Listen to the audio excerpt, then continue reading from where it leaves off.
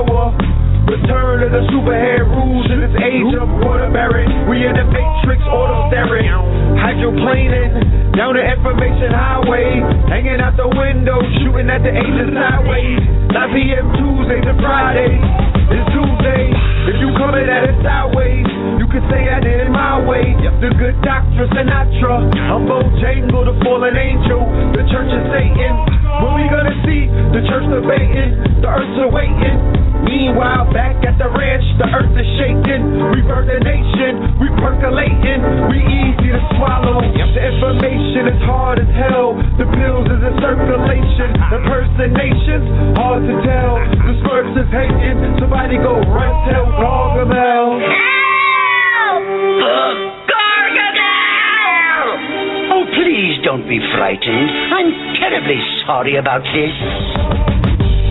I bring my life to the table. I bring my wife to the table. I bring health, wealth, knowledge, and self to the table. I bring no to ledge TV to the table. Conscious table. I bring no to ledge radio to the table. Conscious radio. Conscious Wikipedia. I bring DVDs, books, no to ledge media to the table. Killing fables to the families of the royals. I bring Kings County to the table. Restoring royalty. The melanated Clark Gable. Soldier culture to the tables. The superhead rules to the tables. I bring 7 heaven sea balls to the table. Soul gold water to the table. Red and blue, the Big Daddy Kane. Ready, willing, and able to walk you through my stables. Full length stables. Back from the future like Bishop and Cable. To introduce the freshmen to the X-Men. In all of their candy excellence. No question, class is in session. Report to the chat room, pen and pad in hand. You wanna be there early and beat the caravan. People storming the gate to get a plate. Them lines packed like the Happy Land. Either open up with the latest cuts or them rap tools. They're bump out the latest trucks. From 9 to 11, we do it in the dark. Like we used to do it in the park for the most part. From the very second that the show starts, you're witnessing compose off, think Mozart, huh? The love received so far has been so hard. There's a few dudes to front, but they medullas ain't sharp, man, they so soft. Don't be thrown off, any Zoloft. Avoid them at all costs, like raccoons or skunks. But back to the regular scheduled program. The program is sponsored by 7 Heaven.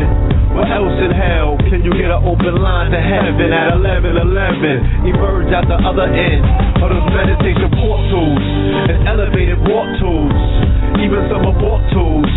Any questions, comments, or concerns, press 1. For everyone else, thanks for attending another session. I'm pleased to teach, but it's an honor to learn. Certainly, courtesy of KTL University. Oh, please don't be frightened. I'm terribly sorry about this. You are? They are!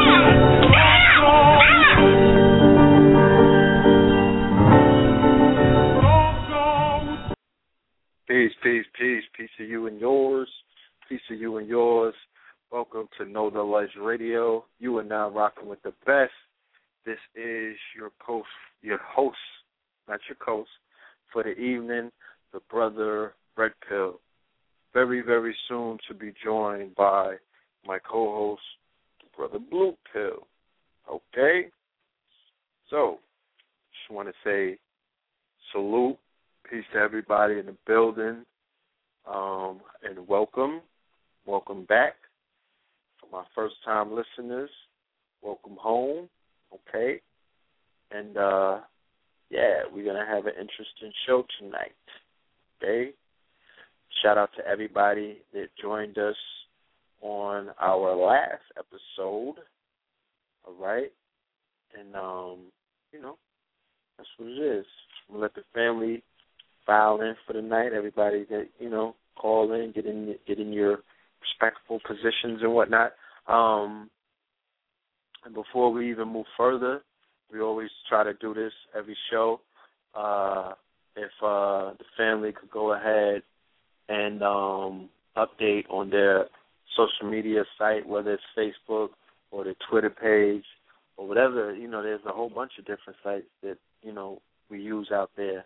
Just let them know that you want to Know the Ledge Radio, you know what I'm saying, and we broadcasting, and then we have a very, very powerful show tonight, all right, featuring our special guest, the brother Aton Edwards. Hold on, the world-renowned, globally respected, internationally known survivalist, you know what I'm saying, the brother Aton Edwards. We're going to get into it tonight. We're going to talk about some things that we really need to address, okay? So let me go ahead and see if my co-host is in the building. Go ahead and check this out real quick. I'm not sure. Yeah, he's not with us just this minute. So this is what we're going to do. We're going to play some music. And then we're going to allow everybody to file in, get in their positions. Tonight, I want to especially play this song from Narubi Selah. I want to give a shout-out to Narubi Selah. I want to give a shout-out to Malik Zulu Shabazz. I want to give a shout-out to the new Black Panther Party, everybody that showed up in Harlem at the State Office building. I got to New York that night, so I wasn't even able to participate in the festivities, but I did see it on Sanetta's page, and it looked very powerful. Brother Umar Johnson was there, Sarah Suisetti, Brother Polite, Wesley Muhammad, even Tommy from Martin. Tommy, he was there. It was just it was an event, you know what I'm saying? It was an event for the ages. It was an event that will go down in history. And the sister Narubi Selah got up there and went in and did her joint, no hook, bodied it, you know what I'm saying? So I want to play that song while we wait for our co-host to call in, pay her homage, you know what I'm saying? God hop in the building. And after that, we shall return. So as soon as I find this song, we'll go ahead and play it. It's somewhere in the call queue. Let me go ahead and search for it real quick before I pull it up. But definitely shout out to Narubi. You know what I'm saying? She continues to do her thing and represent that God hop, represent BK to the fullest, and represent for those goddess MCs that are out there doing the work.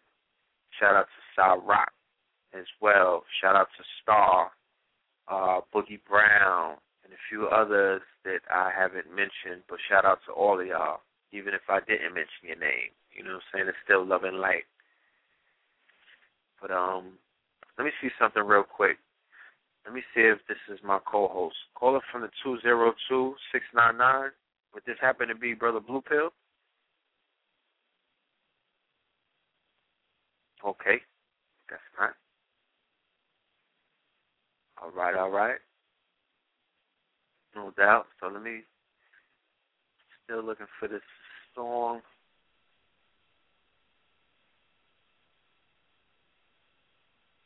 Yeah.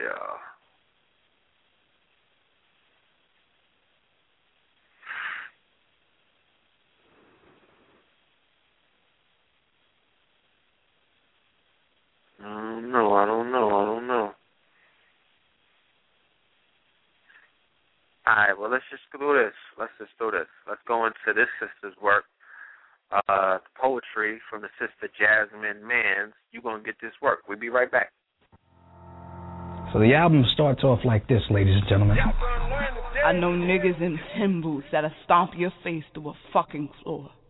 Prisons that got bars that are better than yours. You know, I would say I'm sunning you bastards, but if it was left up to me, you would have been gone by the morning after. If Asada Shakur broke out of prison, why would I respect a nigga doing a bitch sentence for no snitching? You got your niggas out here dying deaths, bloodier than Christ, yet not even worth half the sacrifice. If Malcolm killed for freedom, why would I respect you niggas out here killing for bragging rights? You females are MC, yeah, but you have to light. All you do is rap about your pussy, so your walls and your rhymes are half as tight. You the baddest bitch, yeah, all the bark, but half the bite. Never needed Martin to tell me that a million men weren't made to march to Maybach music. There is no secondary to revolutionary, so I put cavalry in my vocabulary, and if I'm my father's child, then fuck it. My resurrection is hereditary. All you niggas talk about is pussy, clothes, and gunplay, but God so loved the world that he sent me to spit you on Easter Sunday. Your reign is over, nigga. It's his son's day. Don't make it rain if you can't make shit grow. Don't say you love your hood but can't spit a 16 about hope. Don't say you believe in God if you the same nigga who gained the whole world for the price of your soul. Don't say that numbers don't lie if they made you believe that you could put a price on your soul. And all you got to show for yourself is a body full of tattoos and nice clothes. Answer me this. Is a fly nigga really a fly nigga if no one's around to see him when the curtains close? Or do niggas who say they get bitches really get bitches if all he fucks is hoes? And if niggas who say they get bitches really get bitches like they say they get bitches, then chances are that nigga probably got fleas and he may be mistaking his rhymes for being sick with HIV, but these niggas are immune to the system and blood tested in the street. He'd rather beat his blues over the concrete. He's positive. Easy-E. But before the results came out, he died.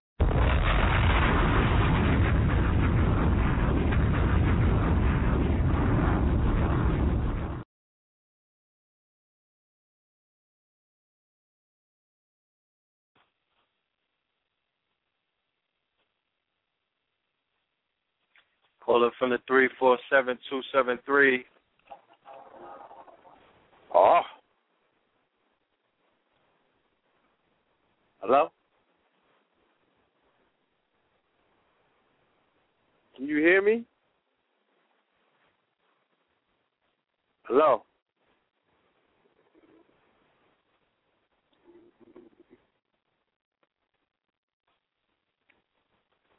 Hello?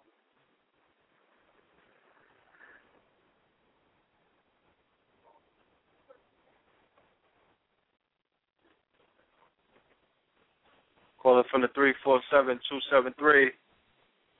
Yes, can you hear me? Hello? Yes, I can hear you now. Peace. Oh. Peace. What's good with you? Every time I hear that poem, whew, I know it was getting kind of hot in her. I had to slow it up, you know what I'm saying? I didn't want it to get too, too spicy or whatnot. In the spirit of, the Million Youth March that took place in Harlem this weekend, you know what I mean? I had to that's what came to my mind first. Funny you say that, I couldn't pull any punches. I had to give it to them raw. You know what I'm saying? From the clips that I saw, Brother Seti was up there delivering that fire. I heard he was fire. Yeah, I heard he was fire breathing. He was breathing. I heard he was flame throwing and fire breathing up there. You know what I'm saying? Yes, he was. Yeah. Shout out to all participants of the Million Youth March anniversary. In particular, the people that came out, you know what I'm saying, of course, always and first and foremost, the powerful panelists to show up to do, what they've dedicated their lives to do. But the people haven't dedicated their lives to responding. So for those that, have broken the mold and showed up in the spirit of support, to them, we have to definitely salute. Because they could have been doing anything else on a Saturday afternoon. Anything else. Anything. But, football is back. Anything. Anything, yeah. But they made it happen. Yeah. You know what I'm saying? Shout out to you and yours. Yes. Peace to you and yours. You know what I'm saying? This is Know the Ledge Radio, and you are now rocking with the best. The things that I go through to get a signal to broadcast, you know what I'm saying? KTL family, we most definitely love you. I know that I can speak for both of us because we both sacrifice, you know what I'm saying, to make sure that this happens.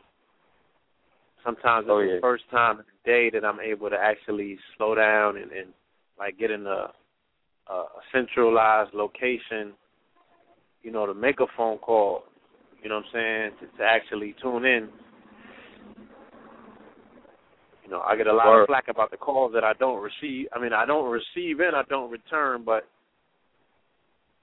try my best or attempt, you know what I'm saying, to handle all of them situations. I'm not going to go into the whole melodramatic spiel about, how wavy my life is. But, I just had to jump through a few rings just to get here, to get a signal. I'm outside of Whole Foods right now, phone plugged up, trying to get some internet. And we're here. We're in the building. Yes, we are. I'm here in the town, freshly touched down in the NYC. Okay. Yeah, I'm recalibrating. How's the town treating you? The town is treating me real good. Because I normally, what I walk away with the town is normally decided in my first 2 or 3 days there. When I land and how I feel, or when I drive into that city and everything changes from that point on, and you know what you're dealing with, that pretty much develops my whole psychology about with this particular trip, or what this rotation is going to be about. So how about you? Can you speak on it? Yeah, it's been family orientated the first few days, but the minute I got off the plane, I headed right to 125th.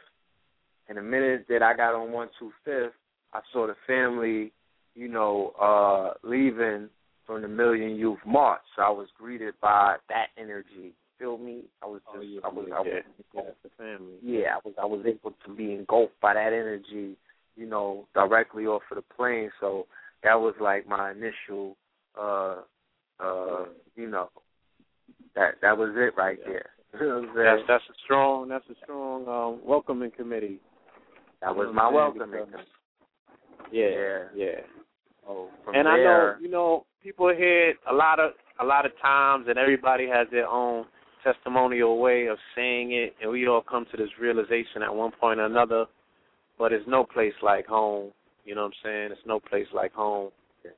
The family that's in New York, and I was a victim of it too, because I was so engulfed in that New York thing, and everybody would come and tell me that.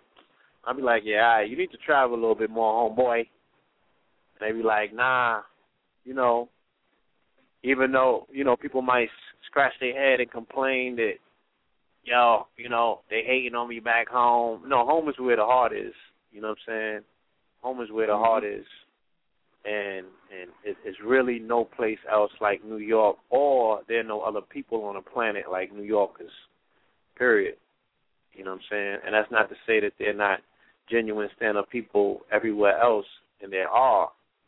But when the family continuously tells you about the advantage that New York has in terms of people of like minds being in close proximity, whether it's a stronghold now, and more of those people exist than they did before, or not. Just the fact that you can come outside and plug into that energy, just the fact that you could jump off the plane or the train and go to 125th and know that you're going to run into something or someone to just reaffirm, you know what I'm saying, that whole aspect of things. Trust me when I tell you, ain't so many places like that on the planet, you know what I'm saying, and as people that are recipients of it and involved and engulfed in it, we often take advantage of it, you know what I'm saying, or we don't see it for what it is. But it intricately it makes up in a very weird way your worth, because your perspective and your analysis, your unique analysis that you bring with you everywhere that you go, and for those of us, you know, that grew up in the street, our eye for detail, you know what I'm saying, or ability to put ourselves in any terrain, you know, and just transform into a hustler. Yeah. That's a gift. That's a gift, you know what I'm saying, that many people, they don't realize that they got something so special going for them. Now, it's not only unique to New Yorkers, because I see the Africans doing it, you know what I'm saying? I see our brothers, our Arabian brothers, you know, something in them kicks in the same way. You feel me? Because there ain't one place that I've been in my lifetime on this planet where they ain't doing the same thing. You know, Indians are running hotels and 7-Elevens. Africans are running cabs. You know, they might be Nigerian in New York, but they're Ethiopian out here in the Bay. I mean, you know, I guess that's the way things are set up. Some Cubans are beating on drums, you know what I'm saying, and cutting candles. Same shit. You know. So, but yeah. Shout out. You know, there's a New York experience, you know. Yeah, I'm glad to be back.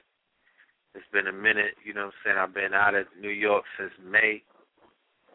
A lot of catching up to do, you know what I'm saying. A lot of work to do. You know, I was on 2/5 today, chilling with some of the peoples out there. Shout out to Sutek. You know what I'm saying? Yeah, Mighty shout out Sutek. to the young God, I forgot his name. Young God out there from Texas. He said that he moved to New York to be a part of the community, and he jumped right in. Man. So he's out there. That's what I'm saying. I don't, you know. And again, I'm sure that you've told them. I'm sure the other people. I know Polite always tells Sarnetta when he comes off the road. You know what I'm saying? But I don't know if that dude knows the global impact that his station and them videos be making. You know what I'm saying? Like, there's literally nowhere I can go where people are not recognizing, you know what I'm saying, us from them tapes, either the House of Consciousness DVDs or the YouTube. His shit is literally global, B. You know what I'm saying? Sarnetta is an asset. He's the real, like, he's the BT, you know what I'm saying? Or the VH1 or the consciousness. Like, you know, I hear about Professor Larry getting washed up and other things that be going on through third parties. Like, people in Texas was telling me about what's going on in Harlem through Sarnetta's channel. You know what I'm saying? And that's really, you know, think about it. Outside, if you're not on Facebook and whatnot, following certain people's feed, you don't know what's going on in Harlem. It's through the Black News 101. It's through Sarnetta's channel. Yeah, he's the eyes to the street. You know what I'm saying? He's the eyes to the street. So, you know, I'm going to be building with him a little more, you know, a little stronger. I'm really considering, you know what I'm saying, rebooting that Notalege TV. You know, I'm very much. I know I'm very much inspired to reboot the whole machine. I'm out here. As a matter of fact, I'm with AA right now. You know what I'm saying? We out here plotting and planning. You know what I mean? Putting something together for the future. You know what I mean? Planning. Yeah. Shout out to Turtle Gang. So, Fat you know, Antric. Patent pants.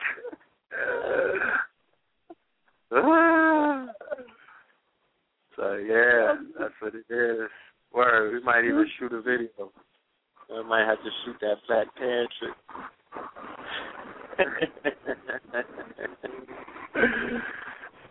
You know. And I want to give a special shout out to the wonderful, beautiful light beings, my Facebook family, who have been making this experience of having a new child, a starseed, you know, extremely wonderful. You know what I'm saying? The outpouring of love that I've been receiving on Facebook, me and the Queen, you know what I'm saying, I'm speechless. I'm humbled. You know, I'm very much humbled. I have. I'm like, yeah, baby Jesus might be like, like, hold on, like, Wisdom Bella got more hits than me. Yeah, they're making this whole experience with a newborn something that, you know, is just, you know, just the overall experience of being a new father, and, you know, that whole daddy phase, that, you know, that blissful daddy phase that you go through, you know, just the love and the outpouring. Like, I could actually feel that energy, you know what I'm saying? I could feel that love and that light, and the baby could feel it as well. She is doing beautiful, pleasant. You know, she's keeping her mommy up like she's supposed to. Because, you know, they eat, sleep, poo-poo, and eat, sleep, poo-poo. And, you know, what they do. Yeah, she's growing. She's just getting even more beautiful by the day. And it's a beautiful thing, man. Beautiful thing. Yeah, man. I'm blissful. My mom ready to take a trip. Yeah, I have to. Word. I want to go see her ASAP. Yeah. So I got to bring the frankincense and myrrh. Yeah. Follow the North Star. No doubt. Yo, shout out to you for that article that you wrote on Facebook. That was a nice. You put some words together right there. It was a lot of things that was dropping in my lap. You know what I'm saying? And I've been pushing it off in so many words, saying, yeah, I'm gonna get around to it, and I'm gonna do it on this blog and that blog. But then I had made a comment on something, and somebody challenged me. They was like, brother, like, we keep hearing you making these references, but we don't know what you're talking about. And I ain't going to get Hollywood and be like, buy the DVD, because this is updated, current information. And it was just, like I said, so many pieces that were laying in front of me. And I was like, you know, I owe it to myself, and as well as people that might be following the thread, to just weave it together. And often is the time, you know, when I sit on certain things, then there are different outcomes. One, I speak on it and expose it, and pretty much, you know what I'm saying, start seeding people's consciousness with that information. Then, you know, we were able to see a turning of the tide of sorts once we were able to flesh out what the level of importance of paying attention to this particular matter is, you know, and really putting in our hearts to say, look, we don't want to see this thing take place, because it's very capable of taking place, but the consequences of it are anything short of catastrophic, you know? And, you know, all of these beautiful lives on this planet, these babies, you know what I'm saying, some of you old farts, you know what I'm saying, like, nobody want to see things go that way. So I'm interested in seeing that there were a turn of events. You know what I'm saying? I don't know how this script is going to play out. You know, there's a lot at stake. And I don't know who the puppet masters are at this point. The way he going upside your boy head from every side. Indeed. I can't really say, you know what I'm saying? But, you know, what I can say is that,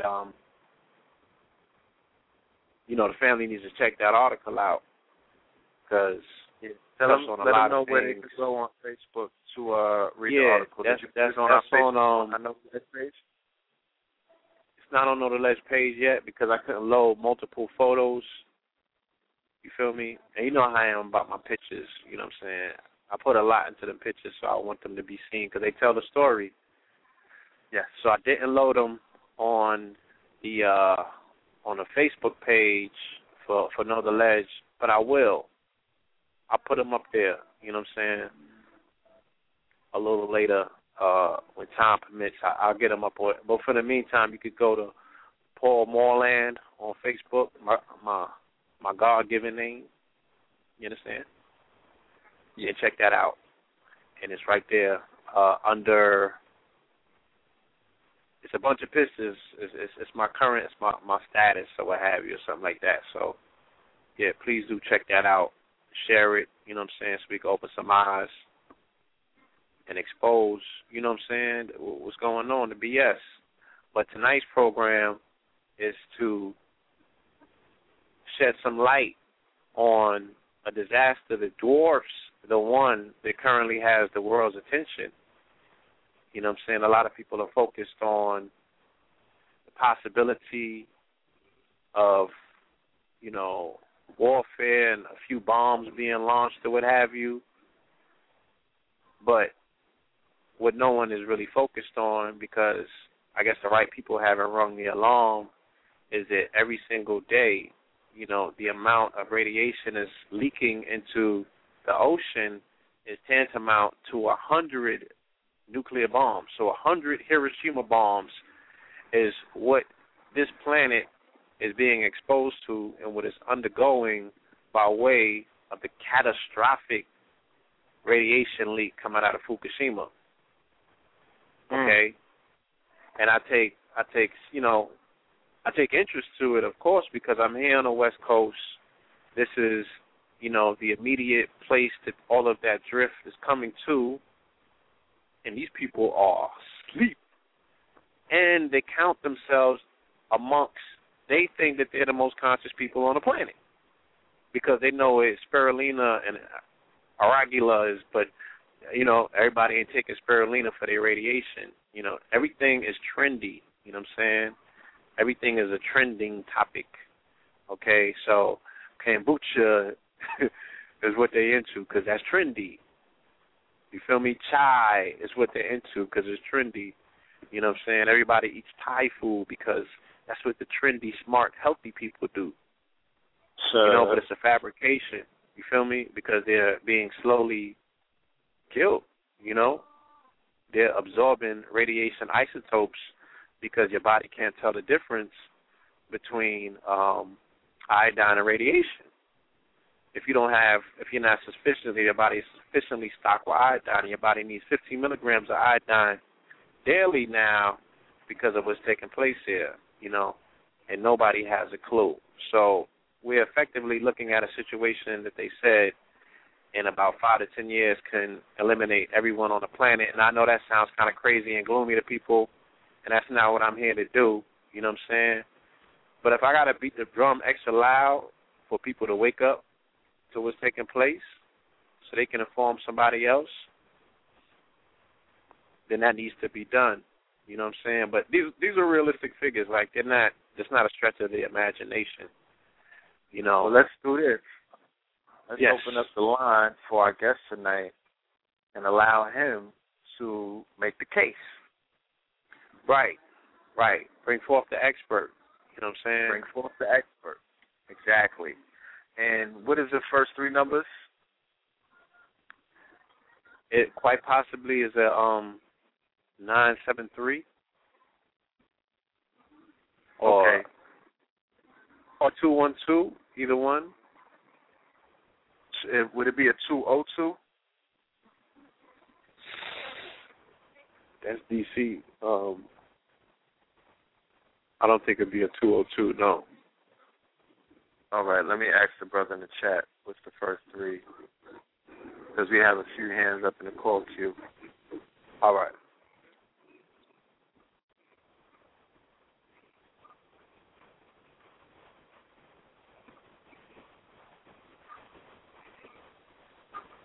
Okay, family, without any further ado, we want to open up the lines for our guest tonight.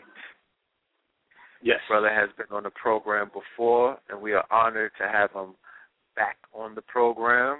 Yes, we are. This is the world-renowned, internationally known, globally respected. Brother, yes. Brother Aton Edwards, caller from the 917-848. Peace. Welcome to Know the Ledge Radio. Am I here? Hey, brothers, how you doing?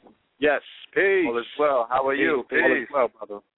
I'm listening in, and you did a good job articulating it to your listeners. And it's a grave situation that I think they should be aware of.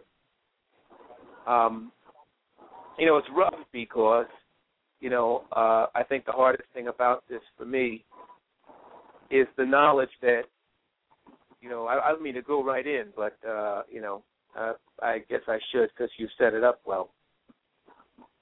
The hardest thing for me in dealing with this and having to speak about it is that, we've reached the tipping point where we're not going to be able to turn back, You ever have it's like a nightmare that you can't wake up from, you know what I mean? Right. That's what it feels like because no matter what we irreversible. Yeah. There's a certain amount of damage that's irreversible that, nobody's going to be able to fix. And it hurts me to know that because, I love nature and and to think that so much of this could have been prevented by being responsible. TEPCO, the entity that controls nuclear power systems in Japan, and they waited and they waited and they waited to do what they were supposed to do from the beginning, and then they waited until the situation was out of control, and they waited even to raise the incident level from 1 to 3, and there's an international scale that you measure nuclear incidents on, and they waited to raise it because they wanted to protect themselves. But in the process, right. It's the Japanese. They want to save face. The culture, they want to save face in their culture. But the fact is that what they've done is, in effect, to save face, they've destroyed a significant amount of oceanic life. And they've contaminated large areas of the Pacific Ocean to save face, because that's really what it's all about. So, so the TEPCO, which is, Tokyo Electric Power Company, so they finally admit that, okay, we're at a level 3, which they're really even beyond that, because they're still lying. Right. And then I have to look at it like, this is going to get worse. It's going to get much worse. And it could get even extremely worse because if there was another earthquake or another situation. Yes. And that's an area. Yeah. Right, that radiated water that's in the tankers that's already leaking at a substantial amount already can be compromised with another tragedy and totally, be exposed to the Pacific. Now, were you able to verify those pictures that came out last weekend of the ocean bubbling and boiling? Well, that it's not. What it is? It's churning. That the isotopes don't make it boil. It is boiling. Yeah, it's like a lot of it's from the vapor, and that's because one of the reactor cores that melted through the actual shielding at the bottom of the building. They don't really know where it is. So what they suspect is that it's probably close to the edge of the ocean, and it's generating enormous quantities of heat. And also, one of the most ominous situations is that what we have is that the radiation that's being produced or the radiation that's being emitted in certain areas of the plant is so high at 1.8 sieverts or 1,800 millisieverts, which is, when you're talking about 1.8 sieverts, it's the lethal dose when exposed to it for a few hours or an hour or so, you're going to start getting sick. You'll be dead in about 2 hours with 1.8 sieverts of radiation exposure. So when you start talking about that kind of level of radiation, then you know that there's nuclear fission taking place fairly nearby.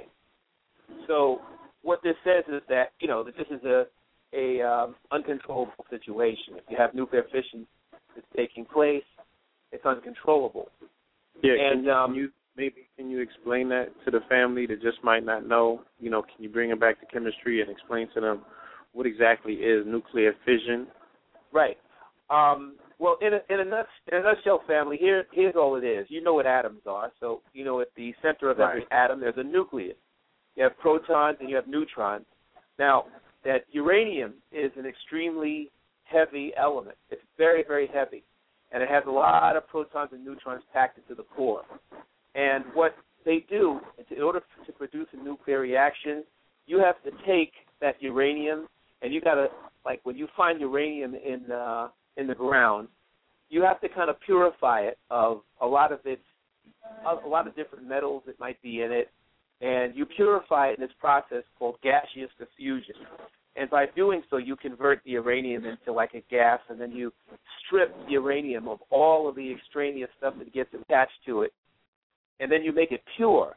So when you make it pure, when you make uranium really pure, the nucleus of the actual atom gets very, very unstable because there's so many neutrons packed into that nucleus that they start flying out of the nucleus. They fly out. And when neutrons fly out of the nucleus of a uranium atom, they strike other neutrons in the nucleuses of atoms that are nearby. And this is called the chain reactive process. So the more neutrons flying out of the atom's core, that they fly into other atoms, they knock out more neutrons in other atoms. And this process continues, and the more unstable the nucleus of the, let's say, pure uranium is, the more neutrons fly out of it. And so what happens is that when you get a certain amount of what they call highly enriched uranium, when you get a certain amount of really pure uranium together, then it can produce what's called a chain reaction or a fission reaction, where so many neutrons are flying out of the nucleuses of all these different atoms that it sets off this chain reactive process. You know what I can liken it to? If you were to take all of the clothes in a city and stuff them into a little tiny suitcase, if you could create that kind of pressure to push all the clothes in the city into a little tiny suitcase, can you imagine what would happen when you open that suitcase and you release all that energy? So basically, that's what nuclear fission is. It's a release of an enormous amount of energy, and it produces heat. And heat is the byproduct of that release of energy, but also is radiation. A byproduct of an unstable atom is radiation, ionizing radiation. So, and certain types of ionizing radiation is dangerous, gamma rays, which is the most dangerous. You have other forms of radiation, beta and alpha rays, but it's not as dangerous as gamma and X-rays. But it also produces byproducts in the form of isotopes, which are, isotope is basically the amount of neutrons that you have in an atom. So you have byproducts of fission. It's like the exhaust from your car. Like when you burn fossil fuels, you get carbon monoxide. When you produce nuclear fission, you get byproducts of fission, which are radioactive isotopes. Cesium-137, that's basically the isotope. That's the amount of neutrons in the atom. You have strontium-90. Again, all these different isotopes. And each isotope attacks different parts of the body. Like cesium attacks the soft tissues. Strontium goes straight to the bones. And so what this reactor is, what this is doing is releasing all of these isotopes into the water that contaminate the ground around it, that contaminate the aquifers, that embed itself inside of the fish, that embed itself inside of the plankton, the phytoplankton, and every other system within the ocean. And it contaminates it. And the level of contamination is proportional to the distance from the reactor and the amount of water that's being spilled into the ocean. So what are we talking about here? I mean, really, they say there's 400 tons of it every day. There's more than that. It's more like 600 tons of it. 600 tons of radioactive water is spilling out into the ocean. The fish that, you know, despite what people think, the fish don't just stay isolated in that area. The fish will swim across the Pacific Ocean and back. So at the end of the day, this radioactive water is spilling out into the ocean in unprecedented quantities. I'm sorry, go ahead. I'm here to tell you as an eyewitness, I've been on both sides of the bay, okay? I've been to San Francisco. I've been all up through the bay in Oakland, down to L.A. Everything that's coastal on the West Coast, I ain't seen these people eat so much more fish. I'm sure they probably eat as much fish, along the Mississippi and the Gulf area, but they are some fish-consuming people on this side. You feel me? And they ain't thinking twice to ask that kitchen where that fish is coming from. They're just consuming. They're just readily consuming, any sort of sea life that's coming out of that ocean. And they're in the ocean, they're in the water. The beaches are crowded out here. Yeah. I believe it. And, it's because what people, what a lot of people in Japan are saying, well, this isn't as bad as Chernobyl because they've received a tenth of the dose. Well, let me tell you a little story for your listeners. Years ago, many, many years ago, when I was part of the anti-nuke movement when I was a student, I got to meet one of the pioneers in the medicine or the nuclear medicine and also nuclear medical stuff for medical applications for nuclear science. A guy named John Goffman. And Dr. Goffman worked in the Manhattan Project. That's the actual project that made the atom bomb. Right. And he became a extreme activist relative to no nukes. He felt that that he didn't feel that that there was really any safe dose of radiation, just more tolerable doses. So there's really nothing safe about it. And there's a scientific thing called radiation hormesis. And you should basically, your listeners should look up what radiation hormesis is and Dr. John Goffman.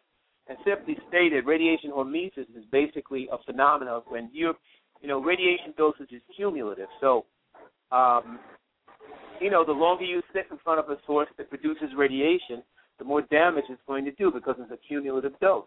Like if you're sitting in front of a machine that a microwave. Like a microwave. Well, microwave is a different type of radiation. That's a different type. Well, but I'm talking about the ionizing. Machine. Right. Yeah, X-ray machine. X-ray, exactly. So like an X-ray machine, and if you sit, you get an X-ray for a chest X-ray, you get about 20 microsieverts.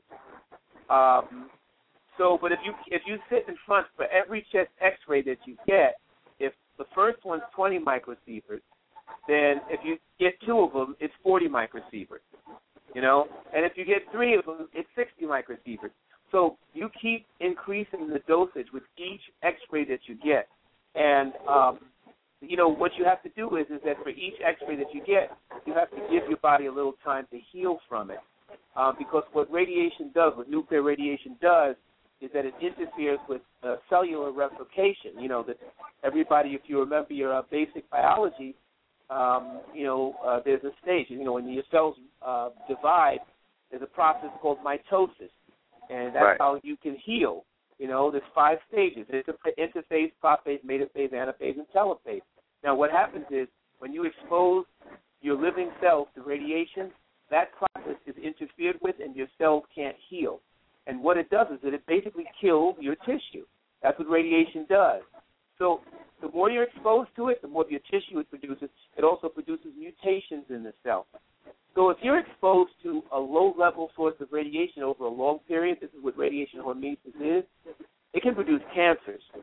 So anything that they tell you, so there's really no safe dose of radiation. So they're eating all of this fish and they're eating all this seafood. That's okay. But when you start upping the dose of radiation that this fish actually have, you're talking about over a period of time, and you're eating a particular type of fish. Like, for instance, bluefin tuna. There's not one bluefin tuna that you get out there that isn't contaminated with radiation from Fukushima at this point. Yeah, they tested it, right. Yeah, because they tested it. You can't even find bluefin tuna without it being, having higher levels of radiation than normal. They swim back and forth at a very rapid pace? Yeah, that's right. Mm-hmm. Yeah. So what are we talking about? That the level of contamination are going to increase. Again, proportionally, it's more like, it's not inversely proportional, but it's arithmetically proportionally. So, with more water, the water isn't going to stop leaking. We're going to see the fish become more contaminated in 2014 and 2015. It's not going to stop. And the more people eat the fish, the more they're going to be dosed up with the radioactive byproducts.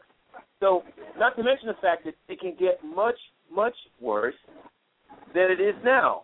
We could have a larger leak. We could have, a lot of the water tanks. There's 1,000 water tanks over there.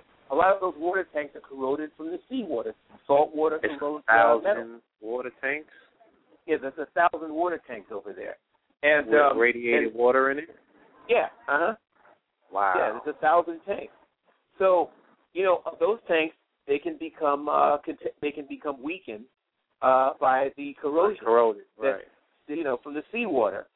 And so these are supposedly the temporary tanks. They're leaking into the groundwater. There's a groundwater flow. You can't stop groundwater flow. You can pump water out, but you can't keep doing this, over and over. So what we're talking about is, the water that's in the turbine building and all of the different areas. There's water that's around the steel wall that they're trying to build, but they're never going to be able to do it. Why is that? Because, the people that actually have to go into the plant are getting dosed up with such high levels of radiation that a lot of them are going to die. So, essentially, to the listeners, this is an ongoing catastrophe that could become so bad that there's a thing called a nuclear shine or gamma shine event. You should look up a nuclear engineer. His name is Arne Gundensen, ARNEGUNDENSSEN, who's a nuclear engineer that works with the United Nations entity that actually deals with nuclear issues. And what he's basically saying is that all it takes is another accident, and it can produce a catastrophe that, in the long range, it'll go from like right now, as Fukushima stands now, it's going to kill in the future 1 million people are going to die from cancers directly related to Fukushima. That's right now.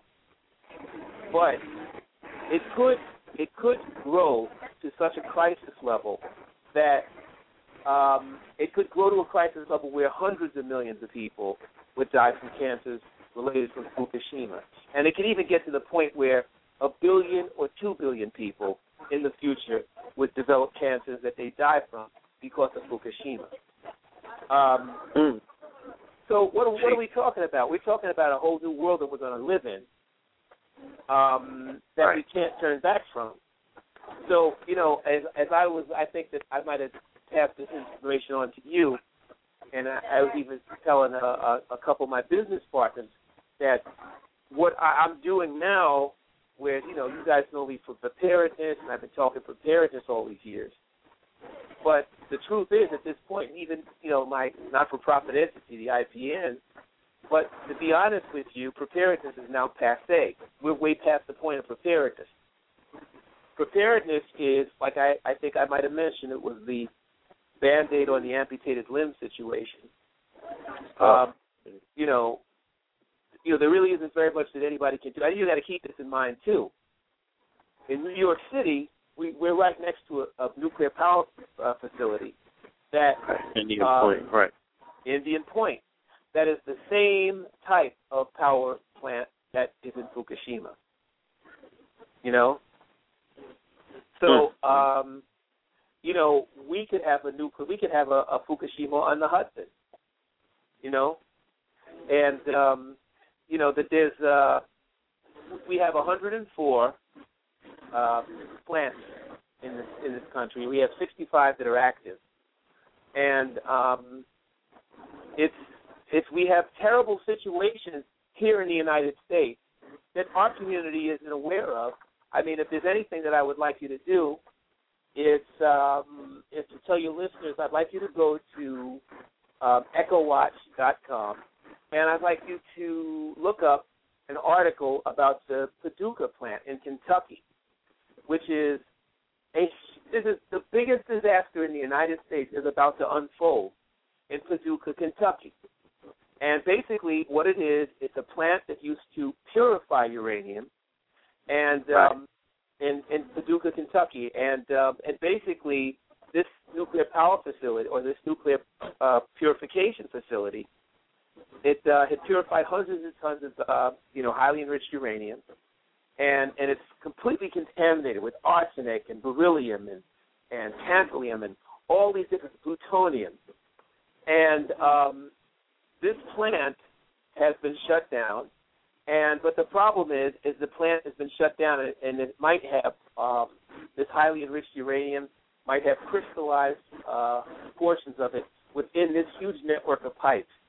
That there's really no way to know that this crystallized highly enriched uranium won't go supercritical and become a huge super reactor that would literally wipe out millions of people across the United States. This is the reality that we're living in, folks. This is the system that we're living in. So I want you to go and to feel this and ingest it. So our children basically are walking into a wall of disasters that we have created for them now. One of them is going to strike. It's going to be a pretty tough terrain for them to, navigate in the very future with all of the things that are being left to them that are just so crazy. Right. So, so what we're talking about here is, so we have Fukushima out there, and then we have the Paducah position here. And once they shut the power down off of this system, and you have this uranium hexafluoride gas floating around thousands of miles of pipes, and it's just going to shut down. It's going to crystallize, and it's going to be this huge nuclear mess that nobody knows even how to deal with. We don't even know. Like, again, it might go critical. It might go supercritical in that network of piping. Otherwise, they're going to have to take it out, and there's really no way to do it. So once the uranium crystallizes in the pipe, it has the ability to replicate the same process that you're talking about in terms of the fission? Yeah, it could be a fission reaction from it. Okay. But there's thousands of miles of pipe where it could crystallize. So it would be the biggest nuclear reactor on the planet, except there'd be no shielding. See? So, this is what we're looking at. It almost reminds me of this movie, what is it called? Elysium, where we wreck the Earth. So, from our perspective, it's like Elysium, because, I saw Elysium, yeah. You saw it, right? And clearly when I'm looking at their, they got this $44 billion budget for space exploration, they clearly don't care about the Earth. You know what I'm saying? So these folks are definitely intent on some sort of space travel and setting up their shop somewhere else. And I think that, categorically they put the fork in this thing. They've given up on it. You know what I'm saying? And it shows by the way that they treat it. Right. They don't care about it. I'm sorry, go ahead. Because I'm just trying to make sense out of the proposals that they make about Iran and other places that are enriching uranium, right? If their proposals are to bomb these places, how do you justify that in the realm of warfare that you're going to drop a bomb on somewhere that has uranium in it? Like, what process does that create? Well, even in Syria, one of the reasons why the United States is so anxious to actually go into Syria has absolutely nothing to do with the weapons of mass destruction. It's one of the reasons it partially wants to go into Syria is to take the opportunity to go in on some of the nuclear sites that they actually have in Syria.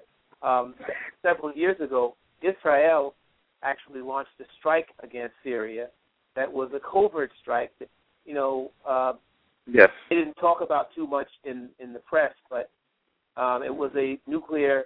they bombed them, right? They bombed the site. They bombed them because it was a purification facility, similar to what Iran has in terms of their gas centrifuges, where you have these centrifuges that actually purify the uranium. So the Syrians were trying to develop their own nuclear program, and the Israelis took it out. So what the United States could do conceivably if they were going into some of the hardened sites where the weapons of mass casualty is stored, the nerve gas and everything else, that they could conceivably also produce damage to some of the nuclear sites and then produce a nuclear problem. Same thing in Iran. If you go nuke to nuke, then you produce a nuclear problem with the fallout. So,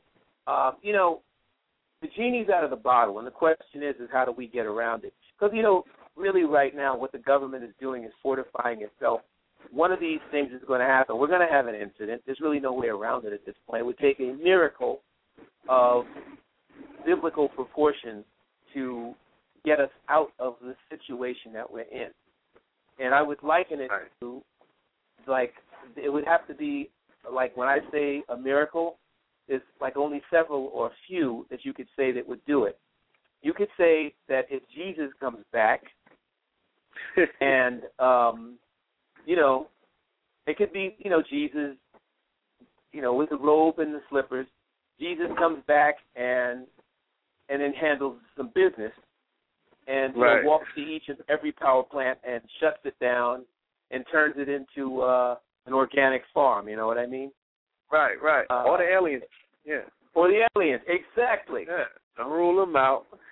Yeah, it would have to be, we're supposed to be star-seeded, so, with the Dogon say from Potolo and Emaya, we come. So if that's the case, where the Nomo, where we need the Nomo to come back and then maybe put this foolishness to an end.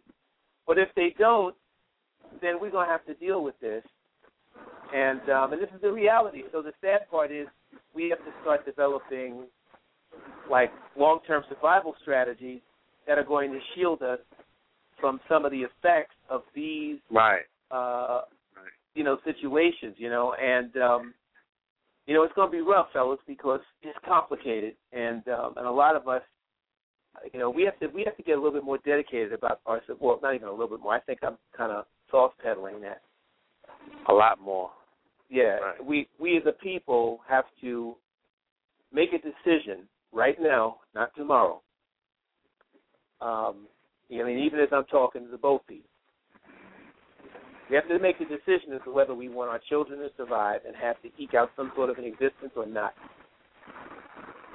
I go as far as to say, if you're not willing to do what you're supposed to do, it's like what Marcus said. If you're not willing to do what every other race will do, then you might as well tank yourself out now because you don't have any purpose, because you have no future.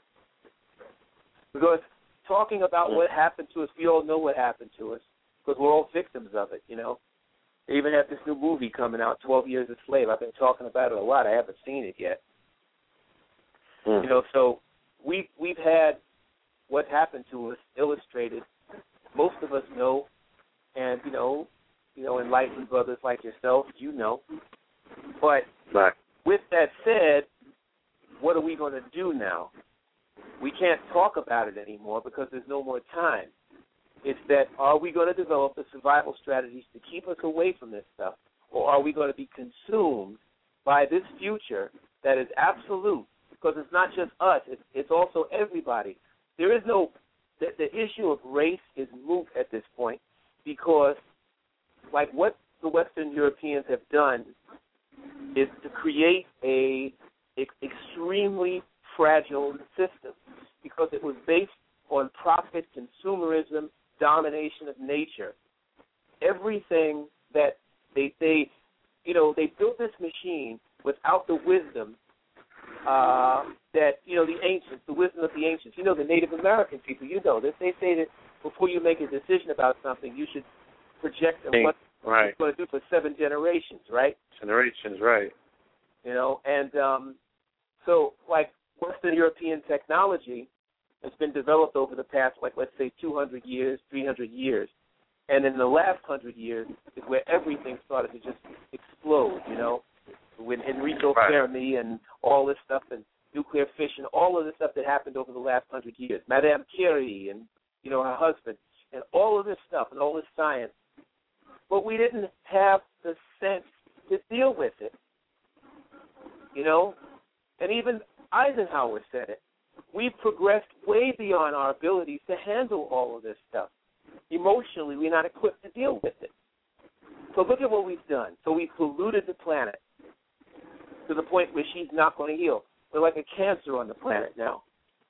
And so what are we as black people going to do to protect a community that's already compromised? You know?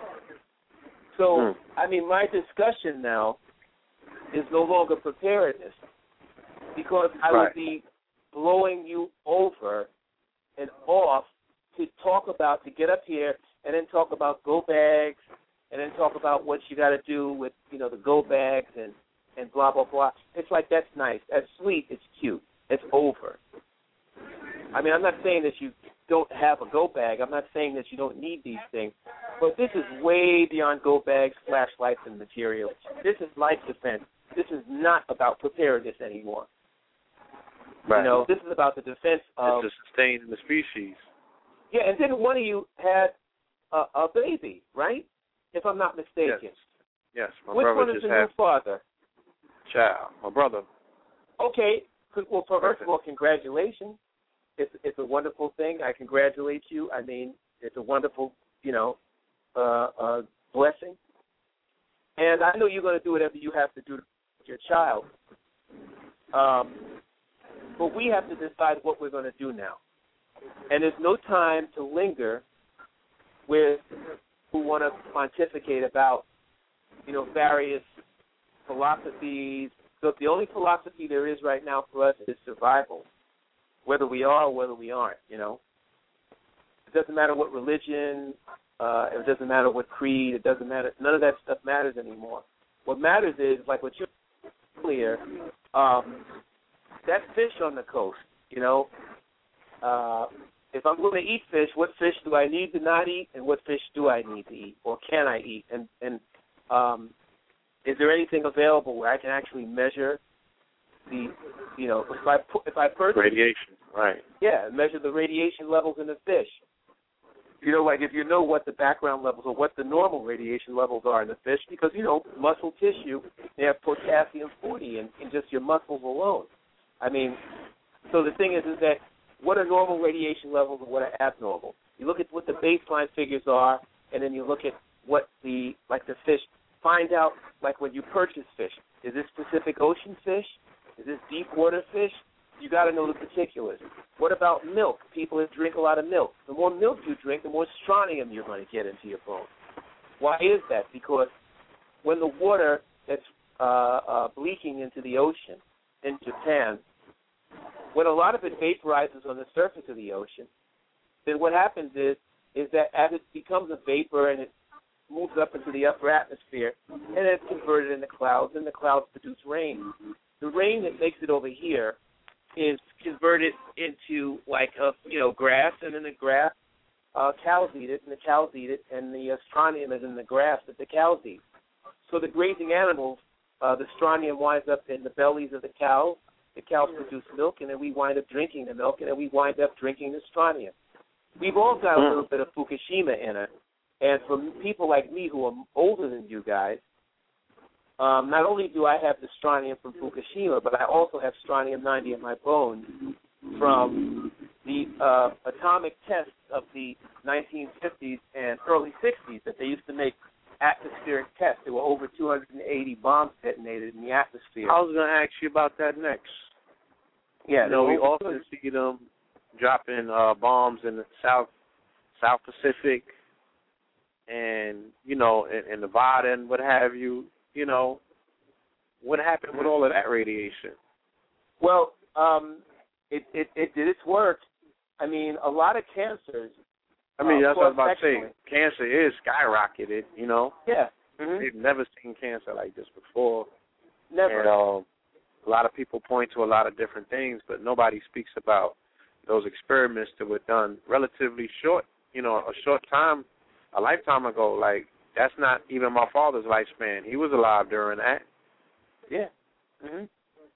Hey, I was alive during a couple of them. You was and exactly. The ones that happened in the late 60s or the early 60s, I was alive. I mean, the day that I was born, or in the month that I was born, there was a test of the largest nuclear bomb ever detonated in a place called the Novaya Zemlya test plant up actually near the Bering Straits with Russia, detonated a 61 megaton nuclear bomb atmospherically.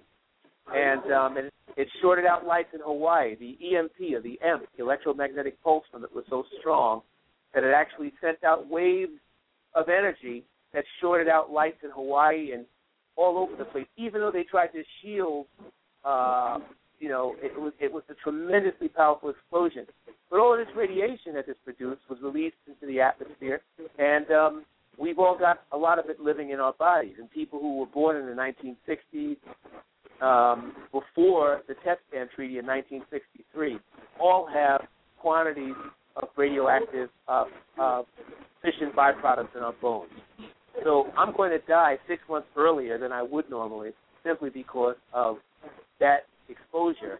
I also have a higher risk of developing certain types of cancers because I was exposed to the radiation produced by those bombs.